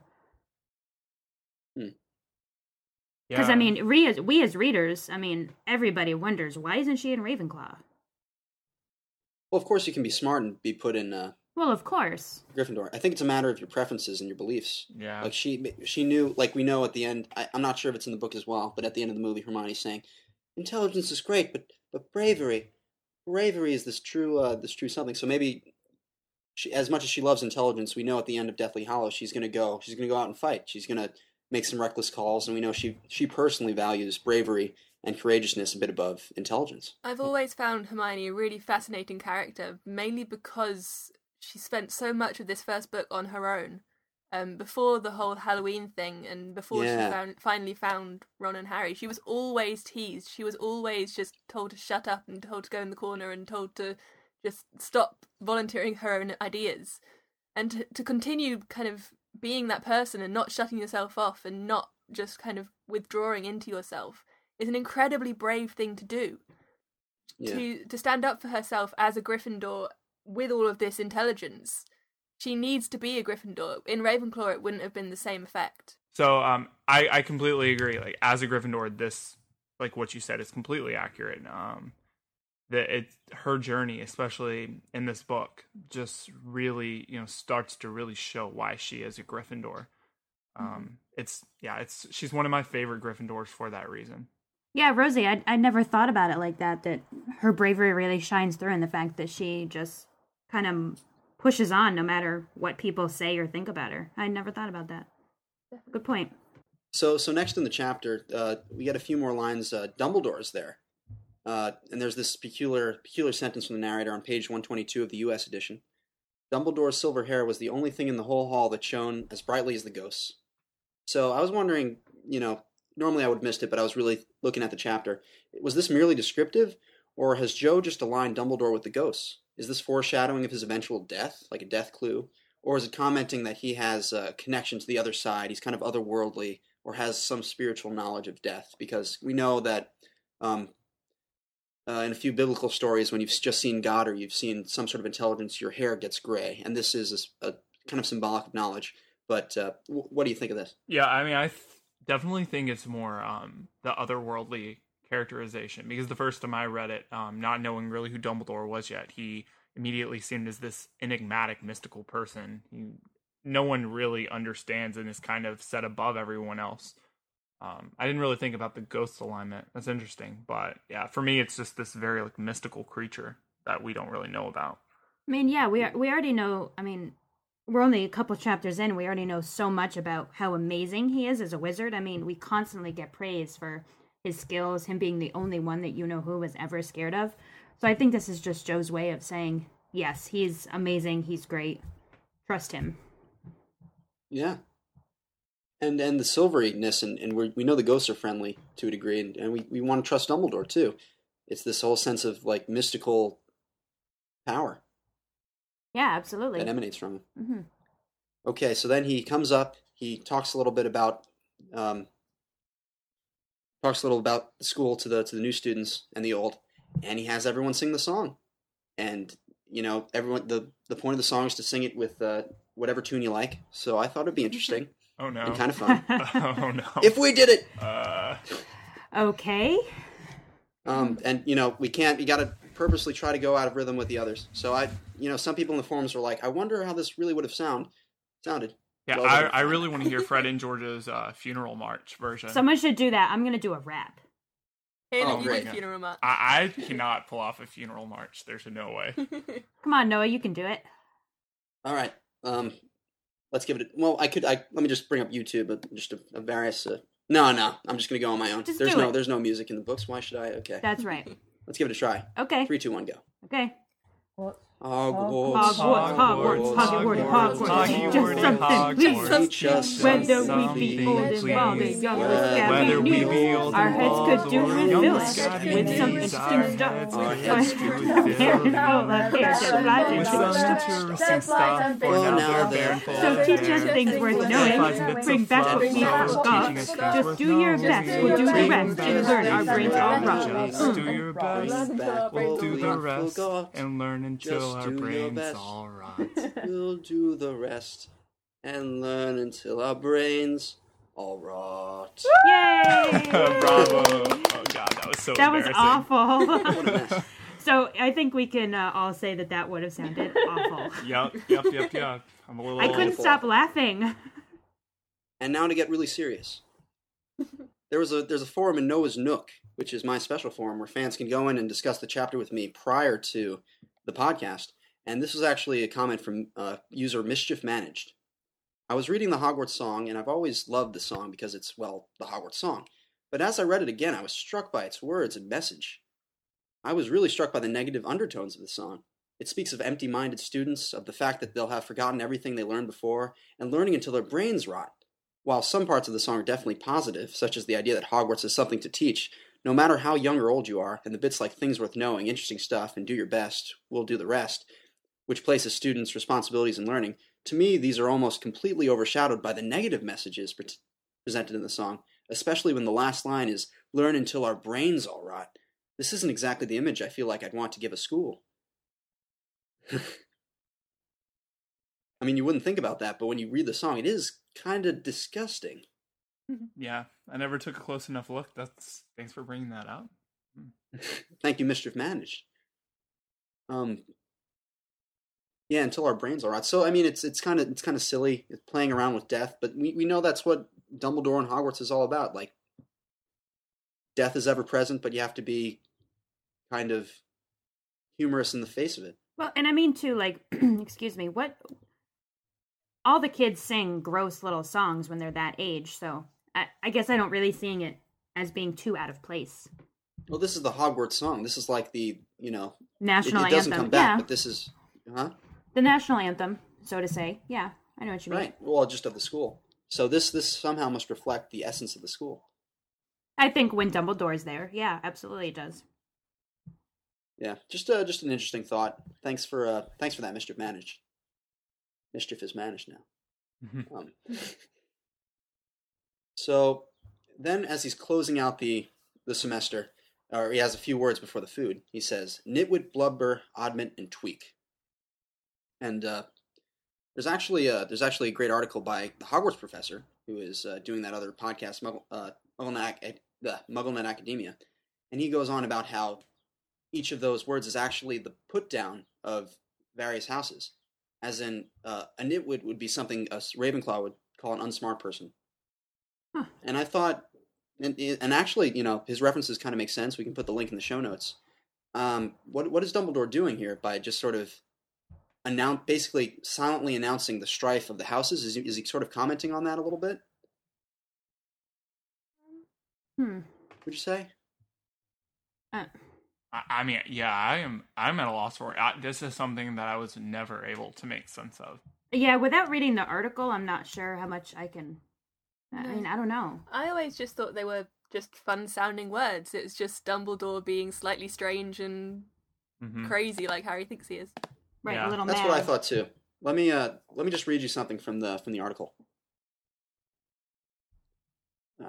Blubber, in contrast, is a word used on playgrounds in the English-speaking world for fat. It is disparaging because children use it to be unkind to their peers who are heavier than the average kid and probably less athletic. Gryffindor, the jock or frat house, sees the other as less physically bold or courageous, for which condition an 11-year-old would probably find blubber a handy signifier. So that would just be, so blubber would be the one for Gryffindor, as in they are these kind of, in John Granger's mind, these jockey types. So interesting. But he calls Gryffindor the frat house. He's kind of an open, funny guy. I don't know, I see that. I can see that. As Gryffindor's is the frat house. And here's one for oddment, which is Slytherin. Let's see if he backs this up well. This is a word from the world of sewing and fabrics. An oddment, if memory serves, is the remainder from the bolt of cloth. a remainder not large enough to be usable in making anything significant. Slytherins are lovers of pure blood, and in this wholeness or integrity, the other to a Slytherin is any witch or wizard born with insufficient purity, why can't I say this word? An insufficiency that makes them an oddment of less, even no value. That's pretty good. I mean, so it's just cool that people are reading meanings into things that previously we thought this is Dumbledore just saying, random stuff. But he is the sort of character that Joe's going to put lots of meaning into his words. Wait, are you purposely leaving out Tweak because it's a Hufflepuff one and you don't want to make your own house look bad? How dare you, Kat? I'm going to read that now. Okay. Tweak. Hufflepuff is the Hogwarts house for magical folk who are not smart, bold, or pure enough for the 3 houses described above. That's not true. Wow. That's rough. I'm sorry. You shouldn't have read that. Yeah. I don't buy into that. Killing me. For Malfoy's comments in Madame Borkin's in the Philosopher's Stone, they seem to be the Dustbin House, where the nobodies wind up. Ouch! That is rough. Oh my gosh. Don't like it. Cedric's success in Goblet also suggests that Glory is something of a stranger to Hufflepuff champions. All right, I think we should move on. I don't want to hear any more of that. That's awful. No, we got to finish. So I have to doubt this is the Hufflepuff self-understanding. They look at the other and seek excess or imbalance, not excellence and virtue they lack. Hufflepuff witches and wizards are down-to-earth, humble, and real people. The other, for them, needs to be tweaked or adjusted to refine their excess and bring it to the mean, which, as Aristotle teaches, is where virtue really lies. Yeah. Okay. I don't think we need to tweak people. Yeah, I don't buy that one. I agree with the other 3 to an extent, but I don't buy that one. All right, well, just a theory we're trying out. If you'd like to discuss the article, it'll be in the show notes, and you can go right into the forums. Okay, so Harry goes up to Gryffindor Tower with Ron, and then he has a dream, which he immediately forgets. So I'm convinced that we're supposed to know about this, and really, let's think about it. So I'm gonna read it out, and then we're gonna, do a little bit of analysis, and I'm also gonna bring some comments from the forums. Here's the quote. Perhaps Harry had eaten a bit too much, because he had a very strange dream. He was wearing Professor Quirrell's turban, which kept talking to him, telling him he must transfer to Slytherin at once, because it was his destiny. Harry told the turban he didn't want to be in Slytherin. It got heavier and heavier. He tried to pull it off, but it tightened painfully, and there was Malfoy, laughing at him as he struggled with it. Then Malfoy turned into the hook-nosed teacher, Snape, whose laugh became high and cold. There was a burst of green light, and Harry woke, sweating and shaking. So at first I just saw this dream and I was like, okay, it's a collaboration of all of, Harry's various, bad guys. Not bad guys, but with Quirrell thrown in the mix. He has a bad feeling towards Malfoy and Snape, obviously. But we actually got some pretty interesting comments from the forums. What are your guys' initial reaction? I think it's a great bit of foreshadowing. I mean, Voldemort is already in Harry's mind, even, I think, in a kind of unconscious way. I think it's great. Yeah. Here's something from Snape Escape. I think it's pretty symbolic of what the near future holds for Harry. Bear with me here because some of this may be a little far-fetched, but you said you liked wacky theories, right? In the dream, the turban is talking to Harry and telling him to transfer to Slytherin because that's supposedly his destiny. Now, on first thoughts, I believe this to be Voldemort somehow communicating with Harry through the dream, but after a bit more thought, I came up with another idea. What if it was the part of Voldemort lodged within Harry, the Horcrux, spoiler, that manifested itself in the dream? What if Harry's consciousness is intermingled with this part of the Dark Lord and that he's having a sort of inward battle during the dream? Harry told the turban he didn't want to be in Slytherin. After this, the narrator states that the turban gets heavier and heavier. I think that this symbolizes the hold that Voldemort gains over Harry in the years to come, not only emotionally as he murders his friend Cedric, but also mentally, as Harry begins to see things through Voldemort's eyes, and physically as he feels his scar prickle. The narrator goes on to say that the turban tightened painfully. Couldn't this be a foreshadowing of the burning of Harry's scar? Malfoy turns into Snape, and a flash of green light. So I'll leave that up to someone else to try and figure out. Okay, so that's pretty cool. Snape Escape is suggesting that this whole dream is like a microcosm of the whole book to come. And that it's already suggestion of the Horcrux. Yeah, I completely agree with that. I mean, in so many interviews, Jo has said she knew exactly what she was going to do from the first book, and I think this cements that. Absolutely. Yeah. A lot of really good foreshadowing. Mm-hmm. Definitely. And already the connection between Voldemort and Quirrell, so much. It's Yeah, Quirrell is this curious character. You just said all the foreshadowing. Very, very interesting. It builds on the idea of Harry's prophetic dreams as well, which obviously becomes such an important part of later books like Order of the Phoenix. Order of the Phoenix. Yeah. I just think that, dreams in fiction are just great places to close read and to think about. And the fact that the next line is Harry forgot it the next morning. I just can't leave this alone. I feel like there's something here to be discussed. Great, so that's the end of chapter 7. Okay, so chapter 8 is The Potions Master. The Potions Master. And we begin with a change of pace. We've been introduced to so many wonders of the magical world in the last couple of chapters that now we're taking a small step back and being introduced to the kind of everyday mundane life of Hogwarts. And the first thing we're greeted with are the whispers in the hallways following Harry around. So we're really getting to see the extent of Harry's fame now that the wizarding world can put a face to the legend that is Harry Potter. One of the first things that he says, however, is about the Hogwarts staircases, which seem to move, and he's never quite sure where he's going.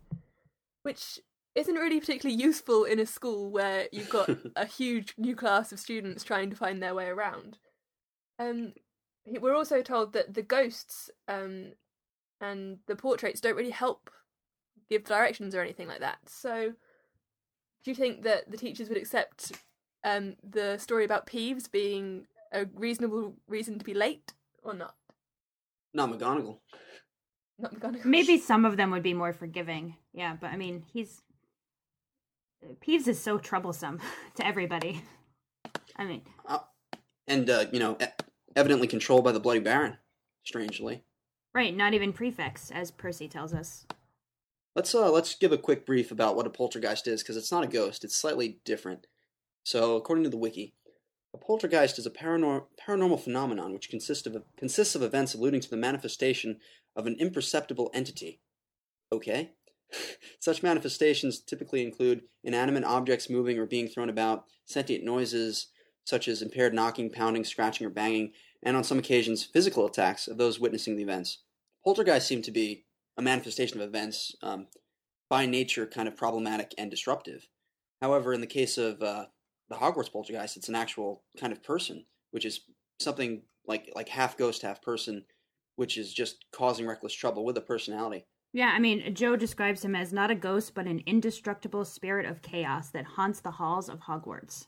I mean, that sounds pretty mischievous. I think it's really interesting that he is solid looking rather than pearly white and transparent like the other Hogwarts ghosts. Yeah. Why is it that he's so different from the other ghosts? Why does he have this kind of physical presence in Hogwarts, whereas the others don't? Right, because he's able to pick things up and throw things at the students. So he obviously is able to come into contact with physical things better than ghosts can. But then there's also the aspect of why does the Bloody Baron, scare Peeves into fixing his behavior? What can the Bloody Baron do to Peeves? Because we know ghosts can't touch things. So yeah, right. What can he do? Is there some way that ghosts can interact to, cause harm or something? And Peeves, because he's sort of in limbo between the human world and the ghost world, he's privy to both? Was Peeves actually a human or a witch or a wizard? Sorry, do we know that? I don't think we're ever told. I tried to find that earlier and I couldn't find anything. Yeah, because if he's it. not, the Bloody Baron might just have we don't know. an air of respect about him, fearsome, and if he is a different entity, then there's nothing telling us the Bloody Baron can't cause harm. The concept of poltergeists are just really interesting. In kind of paranormal theory, they are thought to be manifestations of emotions and of events rather than of actual people. So you don't actually necessarily have had to have someone die and have an actual spirit in that area for a poltergeist to be created. So we need to blame the Marauders then for their very mischievous attitude. But Peeves could either be maybe the physical manifestation of all of the turmoil that created the ghosts of the Grey Lady and the Bloody Baron. Maybe the suicide created Peeves. Oh. So wow. Okay. I like that. That would make I like sense. that very much. I do It's too. possible. And that's why they're all connected. And that's why Peeves listens to him. That makes sense. And why he's horrified of him. Right. Ooh. It wouldn't necessarily describe his, it wouldn't, like, create his appearance. So why is he a little man with a bell-covered hat and an orange bow tie? We'll never find out. But it would explain the connection, and it would explain why it's such a kind of chaotic figure. Yeah. Well, it's not canon, but I'll take it. I like it. I do too. So yeah. Even worse than Peeves, however, was the caretaker, Argus Filch. Harry and Ron managed to get on the wrong side of him on the very first morning. We've talked about Filch a tiny bit earlier on, but I want to really go into detail about him here. How do you guys think Filch ended up at Hogwarts? We know that he's a squib, and he probably never attended Hogwarts himself. So is he the child of a magical family, and that's why he doesn't really like magical children in the same way that Petunia doesn't like magic? I feel like we know this. Wasn't he? He was a child of a magical family, and he loved Hogwarts so much that he was able to stay there. I mean, I really like the comparison to Petunia, because I think there is probably, I mean, even though he may have loved Hogwarts, there's probably some bitterness toward those who do have magic, something he clearly can't do. Yeah, and we know with his secret quick spells, he desperately wants to get involved. Right, just like Petunia tried to, send a letter to Dumbledore to get in. Yeah, being a squib just sucks. You're in the middle of two worlds, and you're conscious of the magical world, but you can't reach, and you never will. Mm-hmm. So this is a little bit of insight into Argus Filch's character. That's why part of why he's so bitter is, he feels so disuseful or not full to his fullest magical capacity. Why would you stay at somewhere like Hogwarts if this is something that's been denied for you? I mean, we see Mrs. Fig as the main other squib that we see in the tale, and she's obviously living a happy life with her cats. What is the connection with cats and squibs, maybe? Ooh. Oh, that is interesting. Well, I mean, we know from Fantastic Beasts that they're Kneazles, right? So yeah, they're not just regular cats. But does Mrs. Fig have Kneazles? Yes, she does. Okay, I'm fairly sure that she does. Okay, yeah, I think that's even said in Pottermore. Okay. I think Filch just had incredible love for the school, even towards the end, and with that love is also his bitterness, his feeling bitter. But he's as close to the magic as he can possibly be, Yeah, I agree. I think it's really easy to understand him a lot more when you think about how he's always watching these children mess around with magic and kind of disrespecting it. And not following the rules and not appreciating what they have. I don't know. For me, I think if I was a squib, I think it'd be better to be... I mean, I would feel better being in the community and not being able to participate. At least then I'm surrounded by something that I love, regardless of whether I can do it or not. Yeah, and he clearly latches on to some hope that it can still happen for him. Otherwise, why would he be messing with Quickspell? So, I mean, it's the closest thing he could get, and maybe, there is a chance that he could still acquire it. Especially if the entire of his family were part of the Wizarding World, you can't sort of differentiate yourself from your entire support system. You would have to stay within that area. I mean, we don't know if he has any family, but I'm sure his parents were alive when he started working as a caretaker at Hogwarts. Just something to do within that world, instead of just completely alienating themselves in the Muggle world, which would be very difficult for someone who was brought up in that for the 12 years of their life. Yeah, I'm looking on the lexicon, and there isn't any information about his past whatsoever. So, I don't know. It just says that he's a squib, which means he was born to a wizarding family but can't do magic. That's it. Yeah, like McGonagall, I really hope his background comes out in Pottermore eventually. Yeah, I hope so too. Me too. I'm sure it will. Yeah. Probably Chamber of Secrets. The interesting thing about Filch in this chapter is that he catches... Harry and Ron trying to get through the door on the 3rd floor corridor. They don't know at that point where they are. They don't realise it's the 3rd floor corridor, which has obviously been banned. But they are rescued from Filch by Quirrell, who was just passing. So is this foreshadowing, or are they unknowingly stopping Quirrell from investigating the corridor again? I thought this was great. I mean, Quirrell was clearly just scoping it out, because at this point he's pretty sure that the stone is there, but he can't be positive. And great on Joe for just putting that in there. We as readers, the first time, we obviously wouldn't know it, but going back, clear foreshadowing. And maybe Harry and Ron did accidentally kind of dupe him, which is kind of funny. Yeah, I agree. Like, as you mentioned, I definitely didn't catch it the first time. And I do think it's a little bit of both. So yeah, looking back at it now, I think it is definitely likely that they inadvertently stopped him from getting a little too close to the door. Yeah.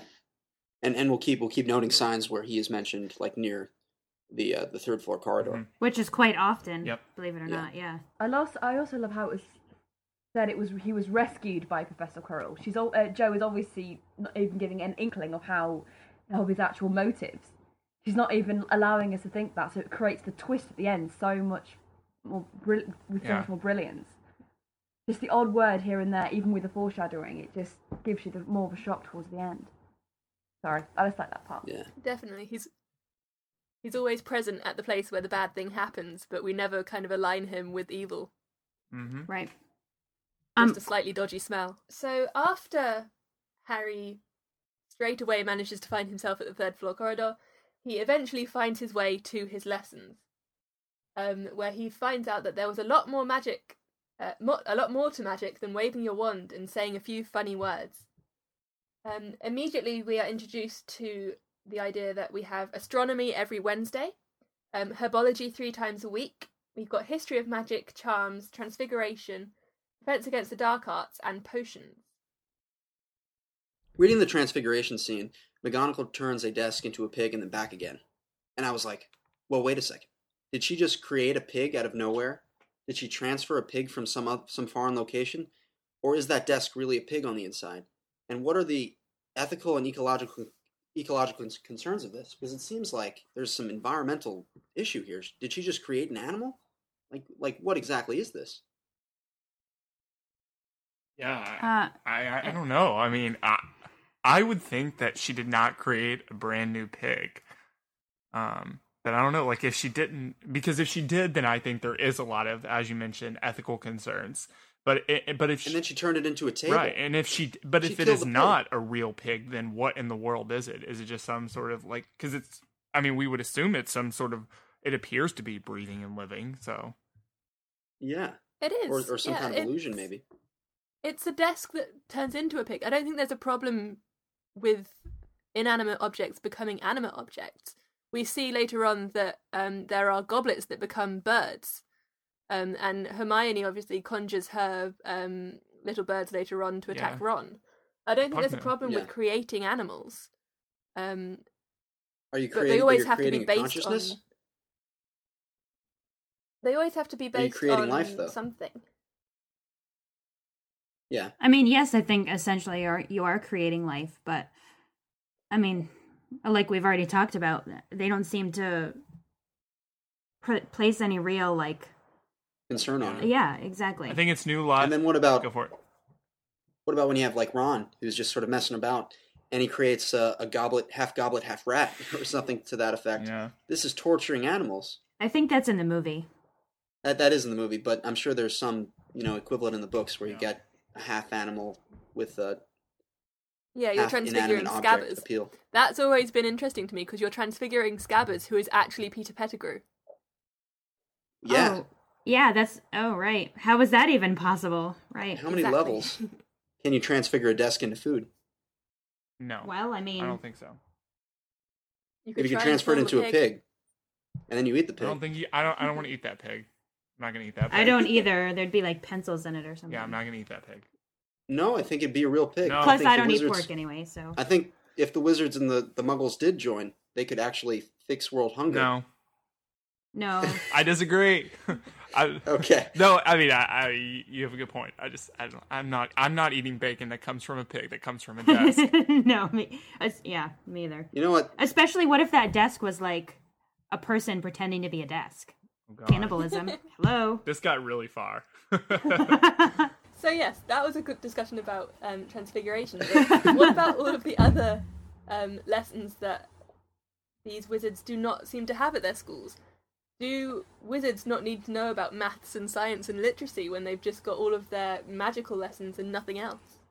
Yeah, I think about this a lot, especially where do they get exposed to literature? I mean, obviously they're reading for wand theory or history, but are there any good literary works in the magical world, similar to how, A history of magic. we muggles have Shakespeare and Dickens? I mean, I would hope. They have Beedle the Bard. Well, and they also, Maybe. they also have magazines, because we learned that Dumbledore writes for, like, Transfiguration today. Yeah, So- that's true. The Daily Prophet, the Quibbler. Oh, yeah, like, those are quality. But I want reading to know materials. there's good literature there. I guess there's some mention in the books, but maybe that's just me that wants that. I mean, Dumbledore says there's a value on music, the greatest magic. A magic far all. beyond what we do here. Yeah. So I assume writing and art, there must be some. There isn't much. Is there art in the Harry Potter series? Expression? No, but, I mean, not in, like, a painting kind of way, but I think that's... Well, there are paintings. I think that, well, I know, but I think that's where charms comes in, because that's where you can be creative. Yeah. Like, spoiler alert, in the Half-Blood Prince movie. You know what I'm talking about with the fish? Like, that's artistic. Yeah, Lily's fish. Mm-hmm. Wait, no, the fish is, right, the movie. But it's artistic, is what I'm saying. So I think that you use But it's spells. not canon. And the We can't Weasley talk about it. twins. And the Weasley It's in the twins are movie. incredibly artistic with their, spoiler, the marshes and the amazing fireworks they have. And the puking pastels, and they're amazing. That alone is brilliant. Right. That is good point. Good point. Okay, so the next lesson is obviously the title chapter. It is Snape, and it is the Potions Master. And you have a double lesson of potions with the Slytherins. And immediately we're introduced to the idea that Harry Potter, our new celebrity, Snape, hates him straight away, and Harry doesn't know why. So obviously Harry isn't James, but why does Snape never give Harry a chance? Is it just because he looks so much like James that he's kind of always got this physical reminder? He's always kind of mocking him and the loss of Lily?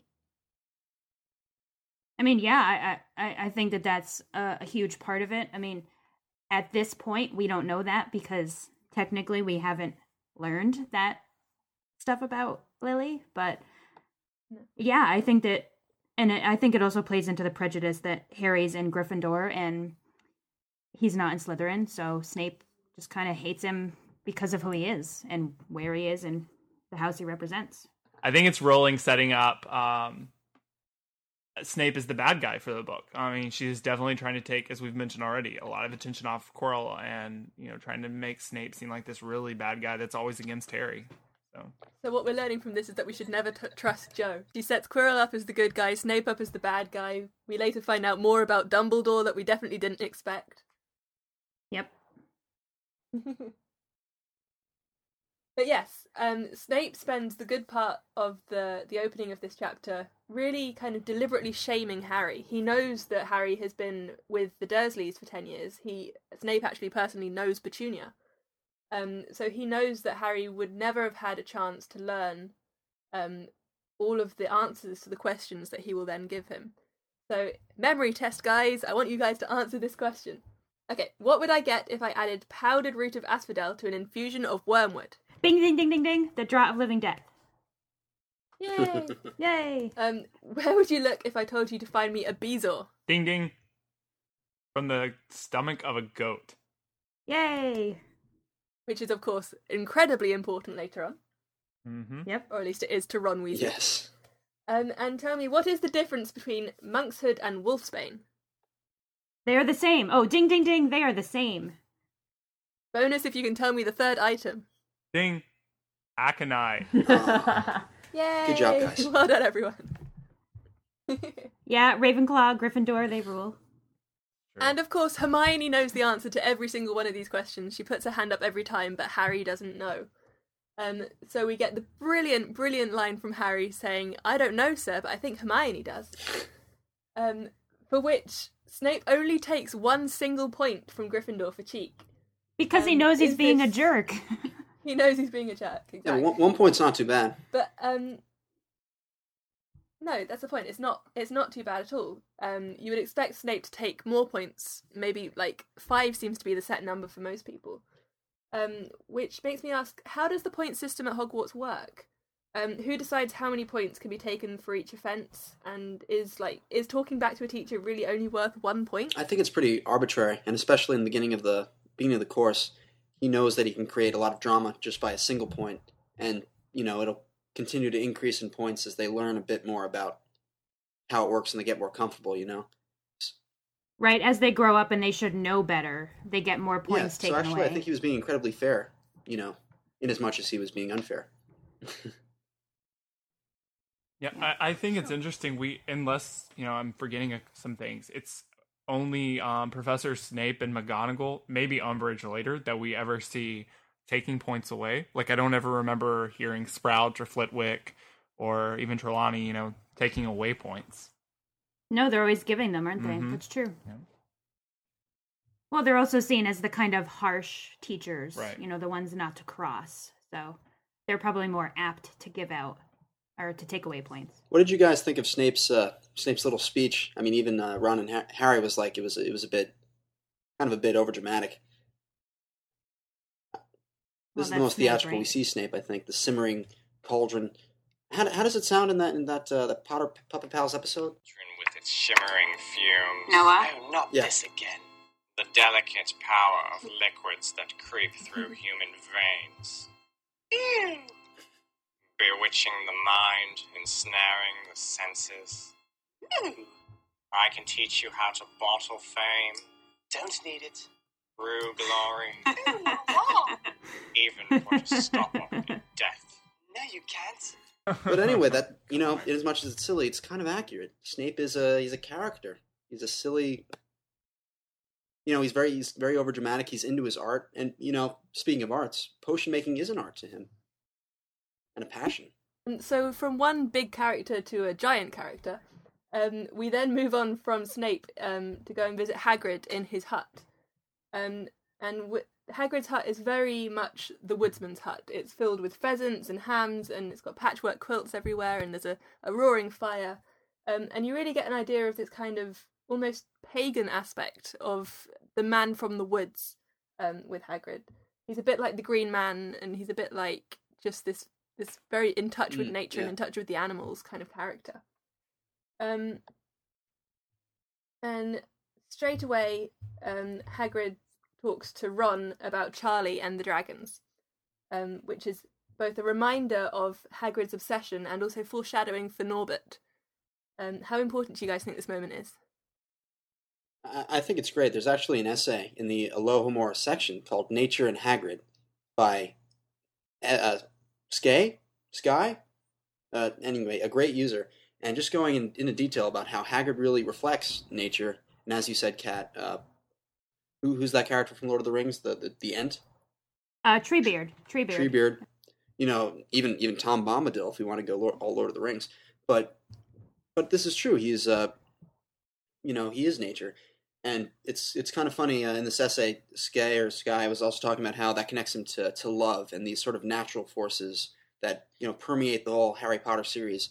So maybe we can sort of pick Hagrid as the source of the morality of the series, and very connected to the sort of natural myth of nature and, just naturalness. So it was great. It was great to see that essay, and we're going to be putting up many more as we go on.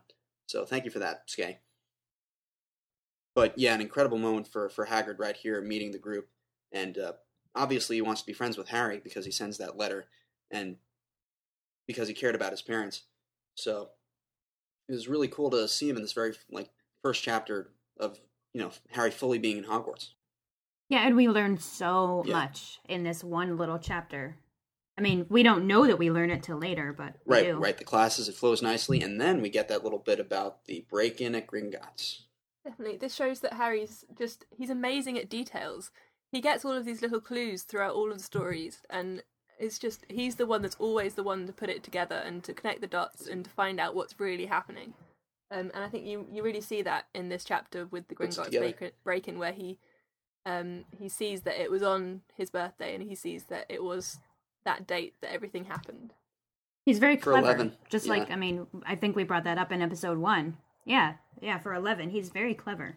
But there's one bit right here where Hagrid, Harry is telling Hagrid about how Snape seems to hate him, and Hagrid says, "Rubbish. Why would he hate you?" And Harry, is pretty sure at this point that Hagrid is hiding something. Yeah, Hagrid. The line says that Hagrid didn't quite meet his eyes when he said that. So, I was thinking, what does Hagrid really know? And this is yet another clue where he seems to have this, hidden information either from Dumbledore or elsewise. And I didn't realize that he knew about the whole Snape. How much does he know about Snape and the Potters? Yeah, I mean, I think, kind of playing on that in general, it makes me wonder what Harry would have been able to figure out without Hagrid being pretty terrible at keeping things secret. And it kind of makes me wonder, Dumbledore, we know from earlier in this book, trusts Hagrid so much. But he is terrible at leaking things to the trio. Is that is it exclusive to just those three, or is he bad in general at keeping information secret? Well, I mean, I think he's definitely bad in general. I mean, in the later in the book, in the whole bar scene at the Hogshead, I mean, he's got loose lips, that Hagrid. And unfortunately, not many other characters like to speak with Hagrid, like especially the children. It's really just the trio, and it's just because he seems so intimidating, even though he's fluffy on the inside. And he knows So he knows a lot more than he lets on, I think. Oh, and he lets it on anyway. In this moment, what do you think that it is? What do you think that he is actually avoiding saying when he doesn't meet his eyes? Is he avoiding saying that Snape was a Death Eater, or is he avoiding saying that Snape doesn't like Harry because of his parents? I think it's everything. If you remember all of that. If you remember Hagrid's age, I mean, he was at school with Tom Riddle. He would have been at Hogwarts through the entire time the Marauders were there. That's true. Yeah, so he definitely knows about the Snape and Lily thing firsthand. Yeah, he definitely knows about Snape and Lily. Does he? I don't know if he knows about that. No. Hagrid was at school with Voldemort. Tom Riddle, not with the Marauders. Right, but he would have been the groundskeeper while they were at school. He would have been gamekeeper. I don't know if he knew about. I thought you meant as a student. I apologize. I think we can speculate about how much he knew about the love. I don't think he knew that much. No, I don't think Dumbledore told anybody about what Snape told him. But if he would have seen them at on the grounds, I think he could have figured it out. Yeah, but this isn't like an extra layer of socialness that I think Hagrid was probably excluded from. Like Snape's feelings for Lily, I don't think he even revealed to James. Like everyone else did. Maybe not his feelings, but his friendship was definitely there. I think the idea that Lily would always stand up for Severus, that seems to be clear throughout the whole of the worst memory thing, is that worst memory is the moment where she decided to stop sticking up for him, and that's when they're doing the Owls, isn't it? This is true. They've had 5 years of this friendship at Hogwarts. It's kind of unclear to what degree Hagrid had a part of this the Marauders' history. I really don't know. But I think Hagrid's a little dense. As much as I love Hagrid, I think he doesn't pick up on subtle things very much. So I honestly don't think he would have figured that out. Yeah, lovable guy. So do you think he's just hiding the Death Eater? Yeah, I do. That's probably it. Or he could just be hiding the fact that James was horrible to Snape when he was younger. I mean, no one really wants to find out that their father was so malicious to another pupil. It could just be that. Yeah, it could be a collection of all those things, but we'll never know inside the mind of Hagrid. Maybe we will. Maybe it'll come out on Pottermore or the encyclopedia. That's true. This encyclopedia better be huge. That's all I gotta say. Yeah, I agree. Like 12,000 pages. I would read every page. Me too.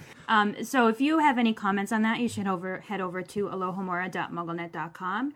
You can comment right on the main page or click on the forums tab and comment on any of the threads that are in there. Yeah, so just in general, any of those comments we made, because that pretty much wraps up our chapter discussion for this episode. And we're going to go ahead and move into our special feature for this episode, which is Noah's Close Read. So I'll pass that on to you, Noah. How do you want to introduce that? Well, the whole idea with a close read, and it's something we do in the English major and any sort of literature analytical studies, you take a single passage, and you analyze it. And you kind of pull things out, theories, you look at the words specifically, and you build from that. So I asked the fans in Noah's Nook to take a look at the Sorting Hat song. And I think it would be great if we just use this passage to talk about sorting in general. And this is the first time the hat is telling us anything about sorting. So I think we should really take a listen and see what we come up with. How does it work in the hat's words? Okay, sounds good. Let's hear it. Oh, you may not think me pretty, but don't judge on what you see. I'll eat myself if you can't find a smarter hat than me. You can keep your bowlers black, your top hat sleek and tall, for I'm the Hogwarts Sorting Hat, and I can cap them all. There's nothing hidden in your head the Sorting Hat can't see, so try me on and I will tell you where you ought to be. You might belong in Gryffindor, where dwell the brave at heart. Their daring nerve and chivalry set Gryffindors apart. You might belong in Hufflepuff, where they are just and loyal. Those patient Hufflepuffs are true and unafraid of toil. Or yet in wise old Ravenclaw, if you're already mind, where those of wit and learning will always find their kind. Or perhaps in Slytherin you'll make your real friends. Those cunning folks use any means to achieve their ends. So put me on, don't be afraid, and don't get in a flap. You're in safe hands, though I have none, for I'm a thinking cap. Hooray! Wow, that Sorting Hat sounds a lot like you, Noah. Here's an interesting line. There's nothing hidden in your head the Sorting Hat can't see. So we know the Sorting Hat's Legilimens, but he's also this unconscious invader. And as soon as you put his hat on, it seems that he downloads all of your thoughts. This is incredibly intrusive for a first year, wouldn't you say? But I guess it has to be done. I would hate that, for someone to know everything. Does the Sorting Hat? I think it knows everything and remembers everything. So it's this growing library of consciousnesses. I wonder if that's the proper plural. Anyway, I'm not sure. I don't think he holds on to them. I think he lets them go as soon as the hat is gone. I think no, but he remembers the accounts. Like when he sees Harry, he says, no. Well, that's one thing to remember them, but no, I don't know. But isn't that wording interesting? There is nothing in your head that the Sorting Hat can't see. Because we know about, or at least we will later know, that there is something in Harry's head that no one else can see. Which is troubling.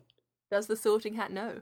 I think magically it remembers all, and that's why after each year it gives an account of it'll give a different sound about the chaos in the Wizarding World, and we know it doesn't read the newspaper or the Daily Prophet. It knows everything it knows from the student minds that it's read over the years, and from listening to Dumbledore.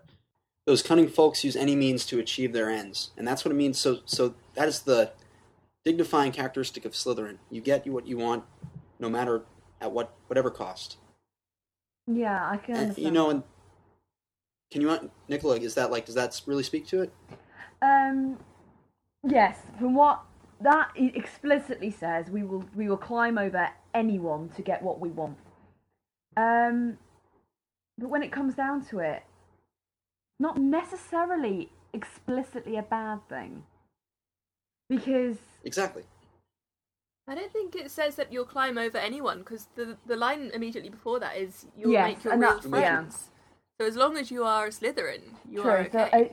So as in the family sort of aspect of the Slytherin, you bind together to create a loyal conglomeration of people who will go around any means, be it slightly illegal, to achieve your goals and possibly to do what you got to do.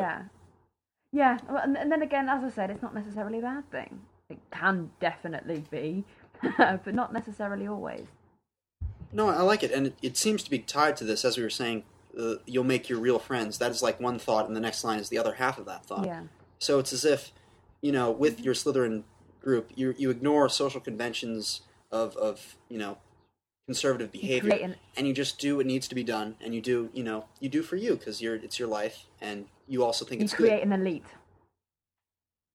Yeah, but to a degree, you're a self-creating elite, because the whole notion of being an elite is isolating yourself. True.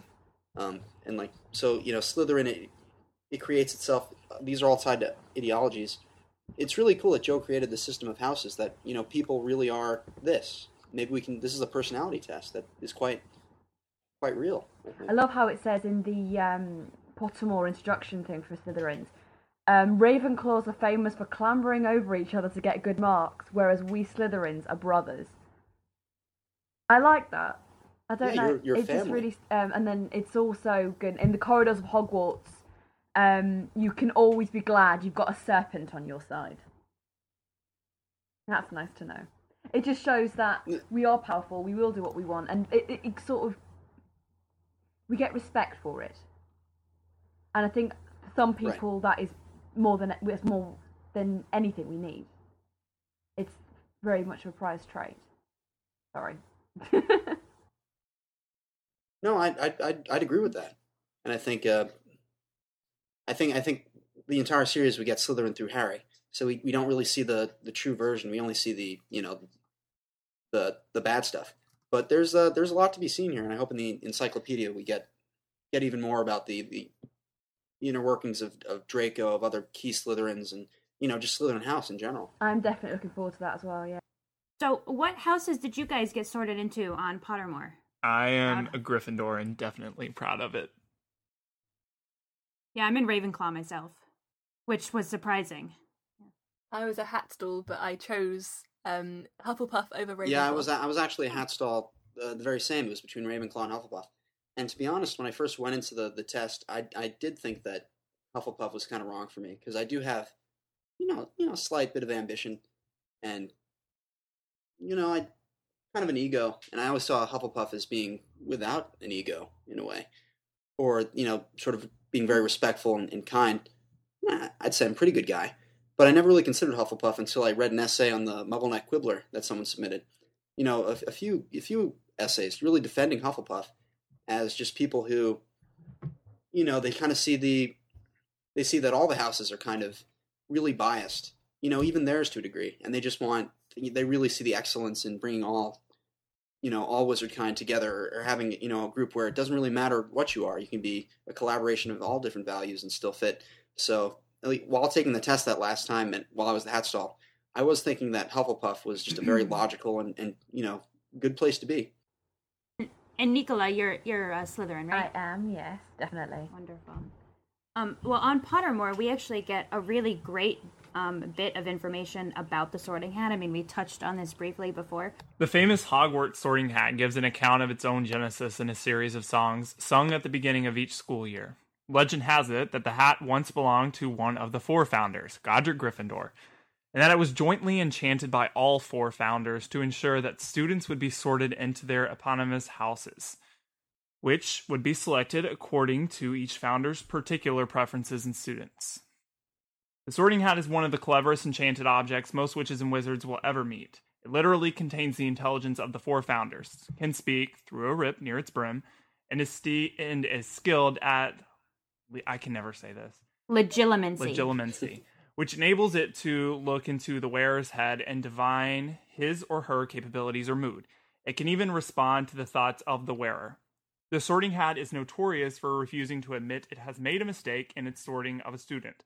On those occasions when Slytherins behave altruistically or selflessly, when Ravenclaws flunk all their exams, when Hufflepuffs prove lazy yet academically gifted, and when Gryffindors exhibit cowardice, the Hat steadfastly backs its original decision. On balance, however, the Hat has made remarkably few errors of judgment over the many centuries it has been at work.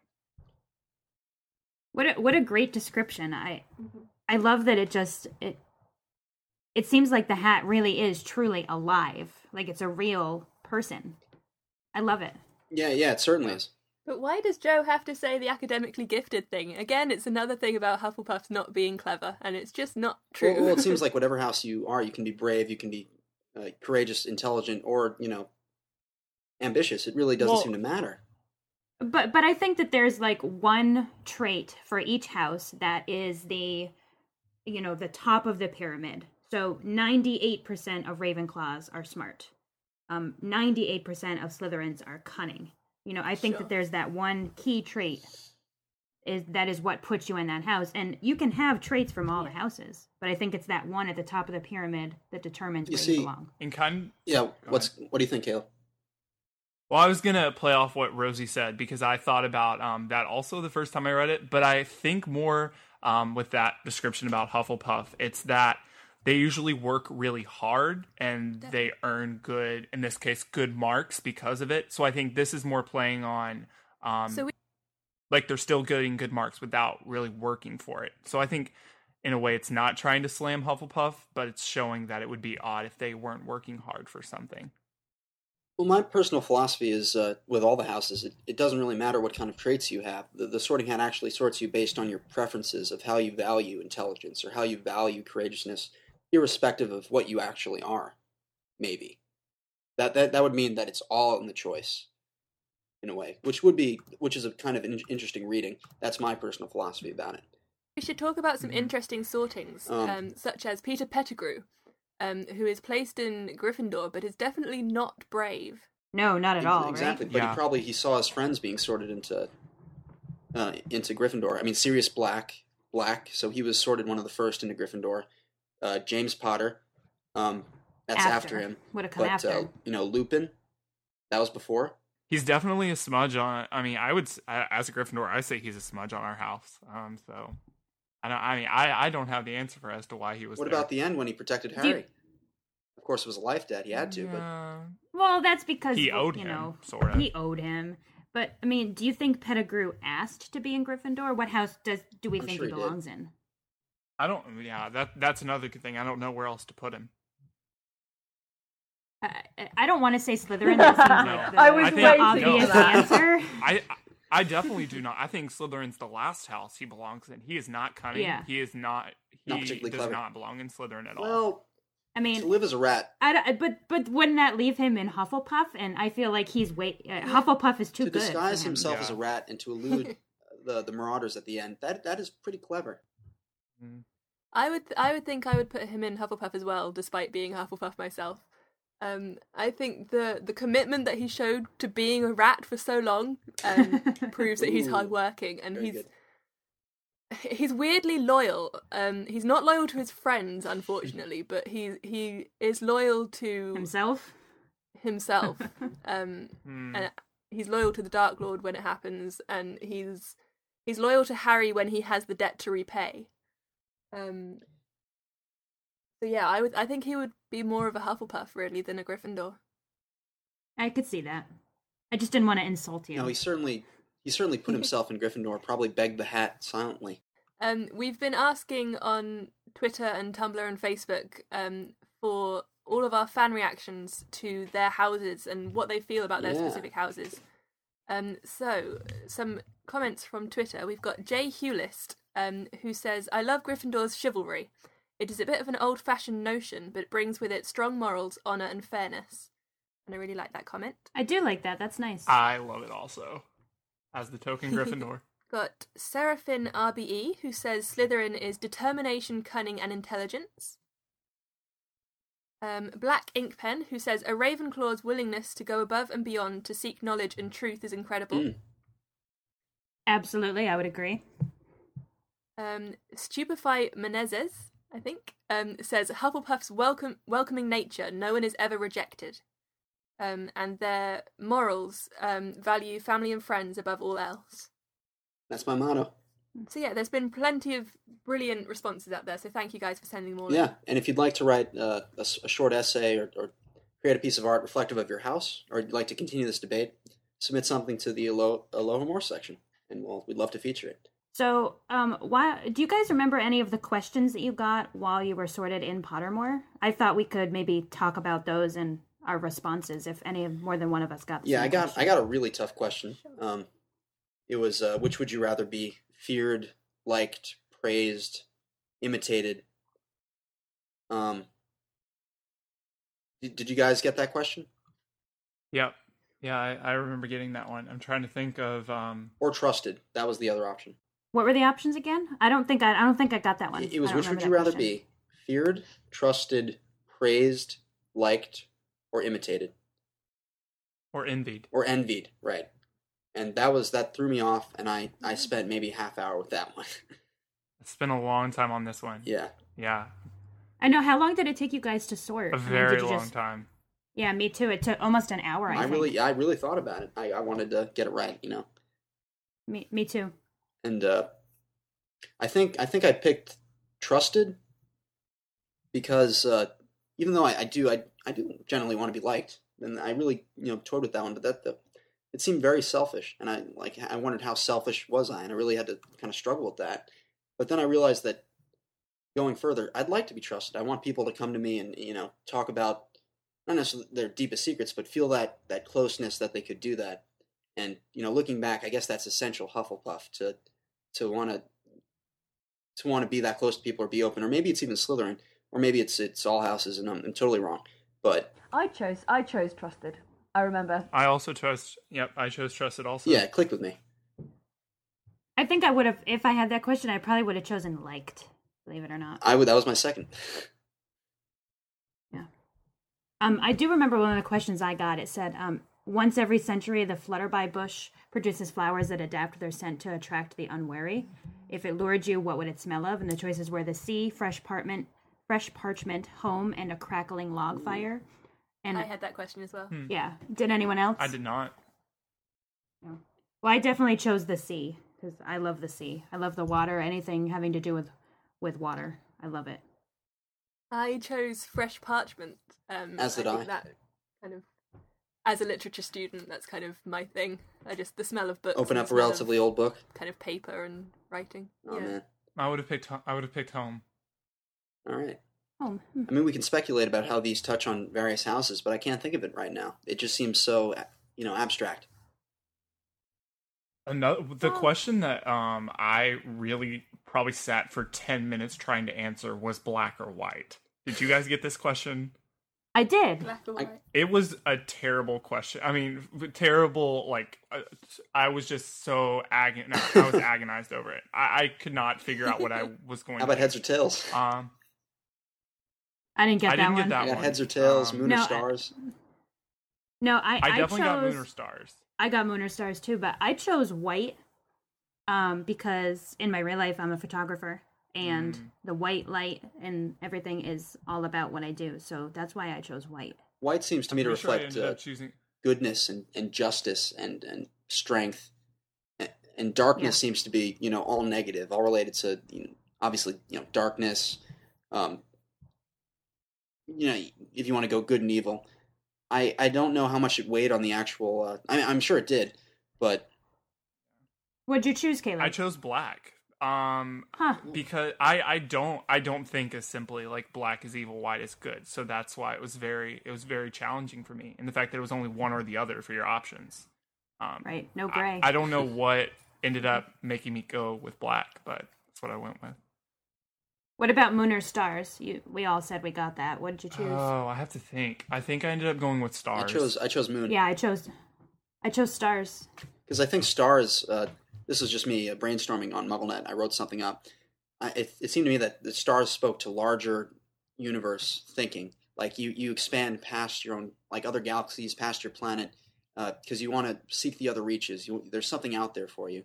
And moon to me felt like, the moon in literature is always tied to human concerns. We like to put our symbolism on the moon, and that seemed to be closer to home, and therefore a less expansive mind, or speaking to a sentiment of a person that doesn't want to expand too far, is quite comfortable where they were. So for me, the moon was like, it has this power, this sort of unearthly power in our culture, and I picked that one. Huh. Deep. That doesn't sound like you, though. I know. So why'd you? Okay. Well, but then I have the other side. I want to seek outward. I want to get that grand truth. That's why I was a hat stall. I think it was between Ravenclaw and Hufflepuff. Oh, right, between the two, right? Okay, that makes sense. Another question that I found really interesting was, how do you want people to react when they hear your name after you're dead? The options were miss you and smile, want to hear more stories about your adventures, think about your achievements, or I don't care what happens when I'm dead, it's when I'm alive that matters. That was tough. Did you guys? I don't think I had that question. I did. I answered want to hear more stories about your adventures. That makes sense. Gryffindor. I think I chose the I don't care what happens. It's when I'm alive that matters. Interesting. I think. Yeah. That sounds like a very Slytherin answer. What it was, and it works.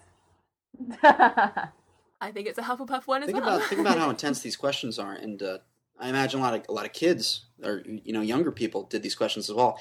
Like these are tough questions. You really have to think about them. They're proper soul-seeking ones. Yeah, I mean, and this is nothing against younger people, but does an 8-year-old, if there's an 8-year-old signing up, do they really know how they want people to react dead? When they hear your name after they're dead? I mean, also, have they had enough time to think about that? Yeah, as an 8-year-old, have you become the person you are really by that point to be able to answer these accurately? No, and I think that's actually brought up several times in the books, saying that they sort too early. I mean, 11 is probably even too early, yeah. And yet maybe not. Because it is 11. I don't know. I think for some people it might be too early, for others it's not. I mean, yeah. I don't know. Who's to say? JK is. She is. Oh, yeah, I suppose, right? The master of the universe. Right. The Harry Potter universe, anyway. I would be okay with her being the master of all universes. So. Yeah, I think most of us would be. Okay, so should we move on to the posed question of the week? Yeah, what have you got for us, Noah? Okay, well, I think this entire episode has been a great deal about the sorting hat and sorting. And what I'd really like to ask the fans is, when you get sorted, how much weight does your choice have in the matter? Is it end all be all, or is it really based on some objective traits that you have? And if it is, does that mean that some people are just essentially more intelligent than others? Is Joe making some commentary about intelligence existing in some perfect objective form? Because as far as I'm concerned, and some other people believe that intelligence can be of many different kinds. So how do we judge this? Is it based on where you want to be, or is it based on something you essentially have? And that's the question. So just leave your responses in various places. The best place to do it is right on the front page of Alohomora, and we'll read some of the best responses right on the next episode. Awesome. Sound good? I'm ready to hear responses on that. Yeah, it sounds good. I can't wait to hear what people have to say. Okay. So that's the end of episode 3 of Alohomora. A special thanks to Nicola for being our guest fan of the week. Yay. I think there's definitely a lot of Slytherins out there who are very appreciative of the way you defended them. If any of the fans listening right now want to be on the show, there are several ways that you can do that. The first is you can submit content on the Alohomora main page or on the forums. That's at alohomora.mugglenet.com. We read them all the time. We comment on them. We contribute in the conversation. And if you are contributing and you give us good theories, like many of the ones we read on the page today, we will contact you and ask you to be on the show. The second way is that you can email us a clip of yourself analyzing a portion of the Harry Potter books. You can send that to alohomorapodcast@gmail.com. Please note that you need to have proper audio and recording equipment to be on the show. And also, just as a note, we've been getting a lot of recordings from later books, like Deathly Hallows. If you send us a recording from Deathly Hallows, that's great. But we tend to think that that's the book you're interested in analyzing. So if you want to be on, a Sorcerer's Stone show or a Chamber of Secrets show, send us something from that book. That way we can hear you analyzing material that we're actually going to get to in the next year. Mm-hmm. Yeah, and we look forward to having a lot of you on the show. And just in general, if you find the need to contact us or connect with us through social media, just a quick reminder, as Kat just mentioned, our email is alohomorapodcast@gmail.com. Make sure you're following us on Twitter at AlohomoraMN, and our Facebook, facebook.com/openthedumbledore. Also, make sure you check out us at mnalohomora.tumblr.com. And just a brief reminder that our main website is alohomora.mugglenet.com. If you missed any of those addresses, you can find links to all of them on our Alohomora main page. And you can also subscribe to us on our iTunes or Android feeds. Make sure you do that so you get every single episode of our podcast downloaded straight away when it's released. Is it true that we're going to have transcripts of the show soon, guys?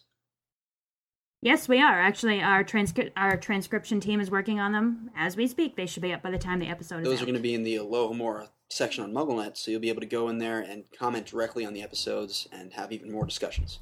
Great. So thanks a lot, guys. Once again, thank you to Nicola. I'm Rosie. I'm Noah. I'm Caleb. And I'm Kat. Thank you for listening to episode 3 of Alohomora. Open the Dumbledore.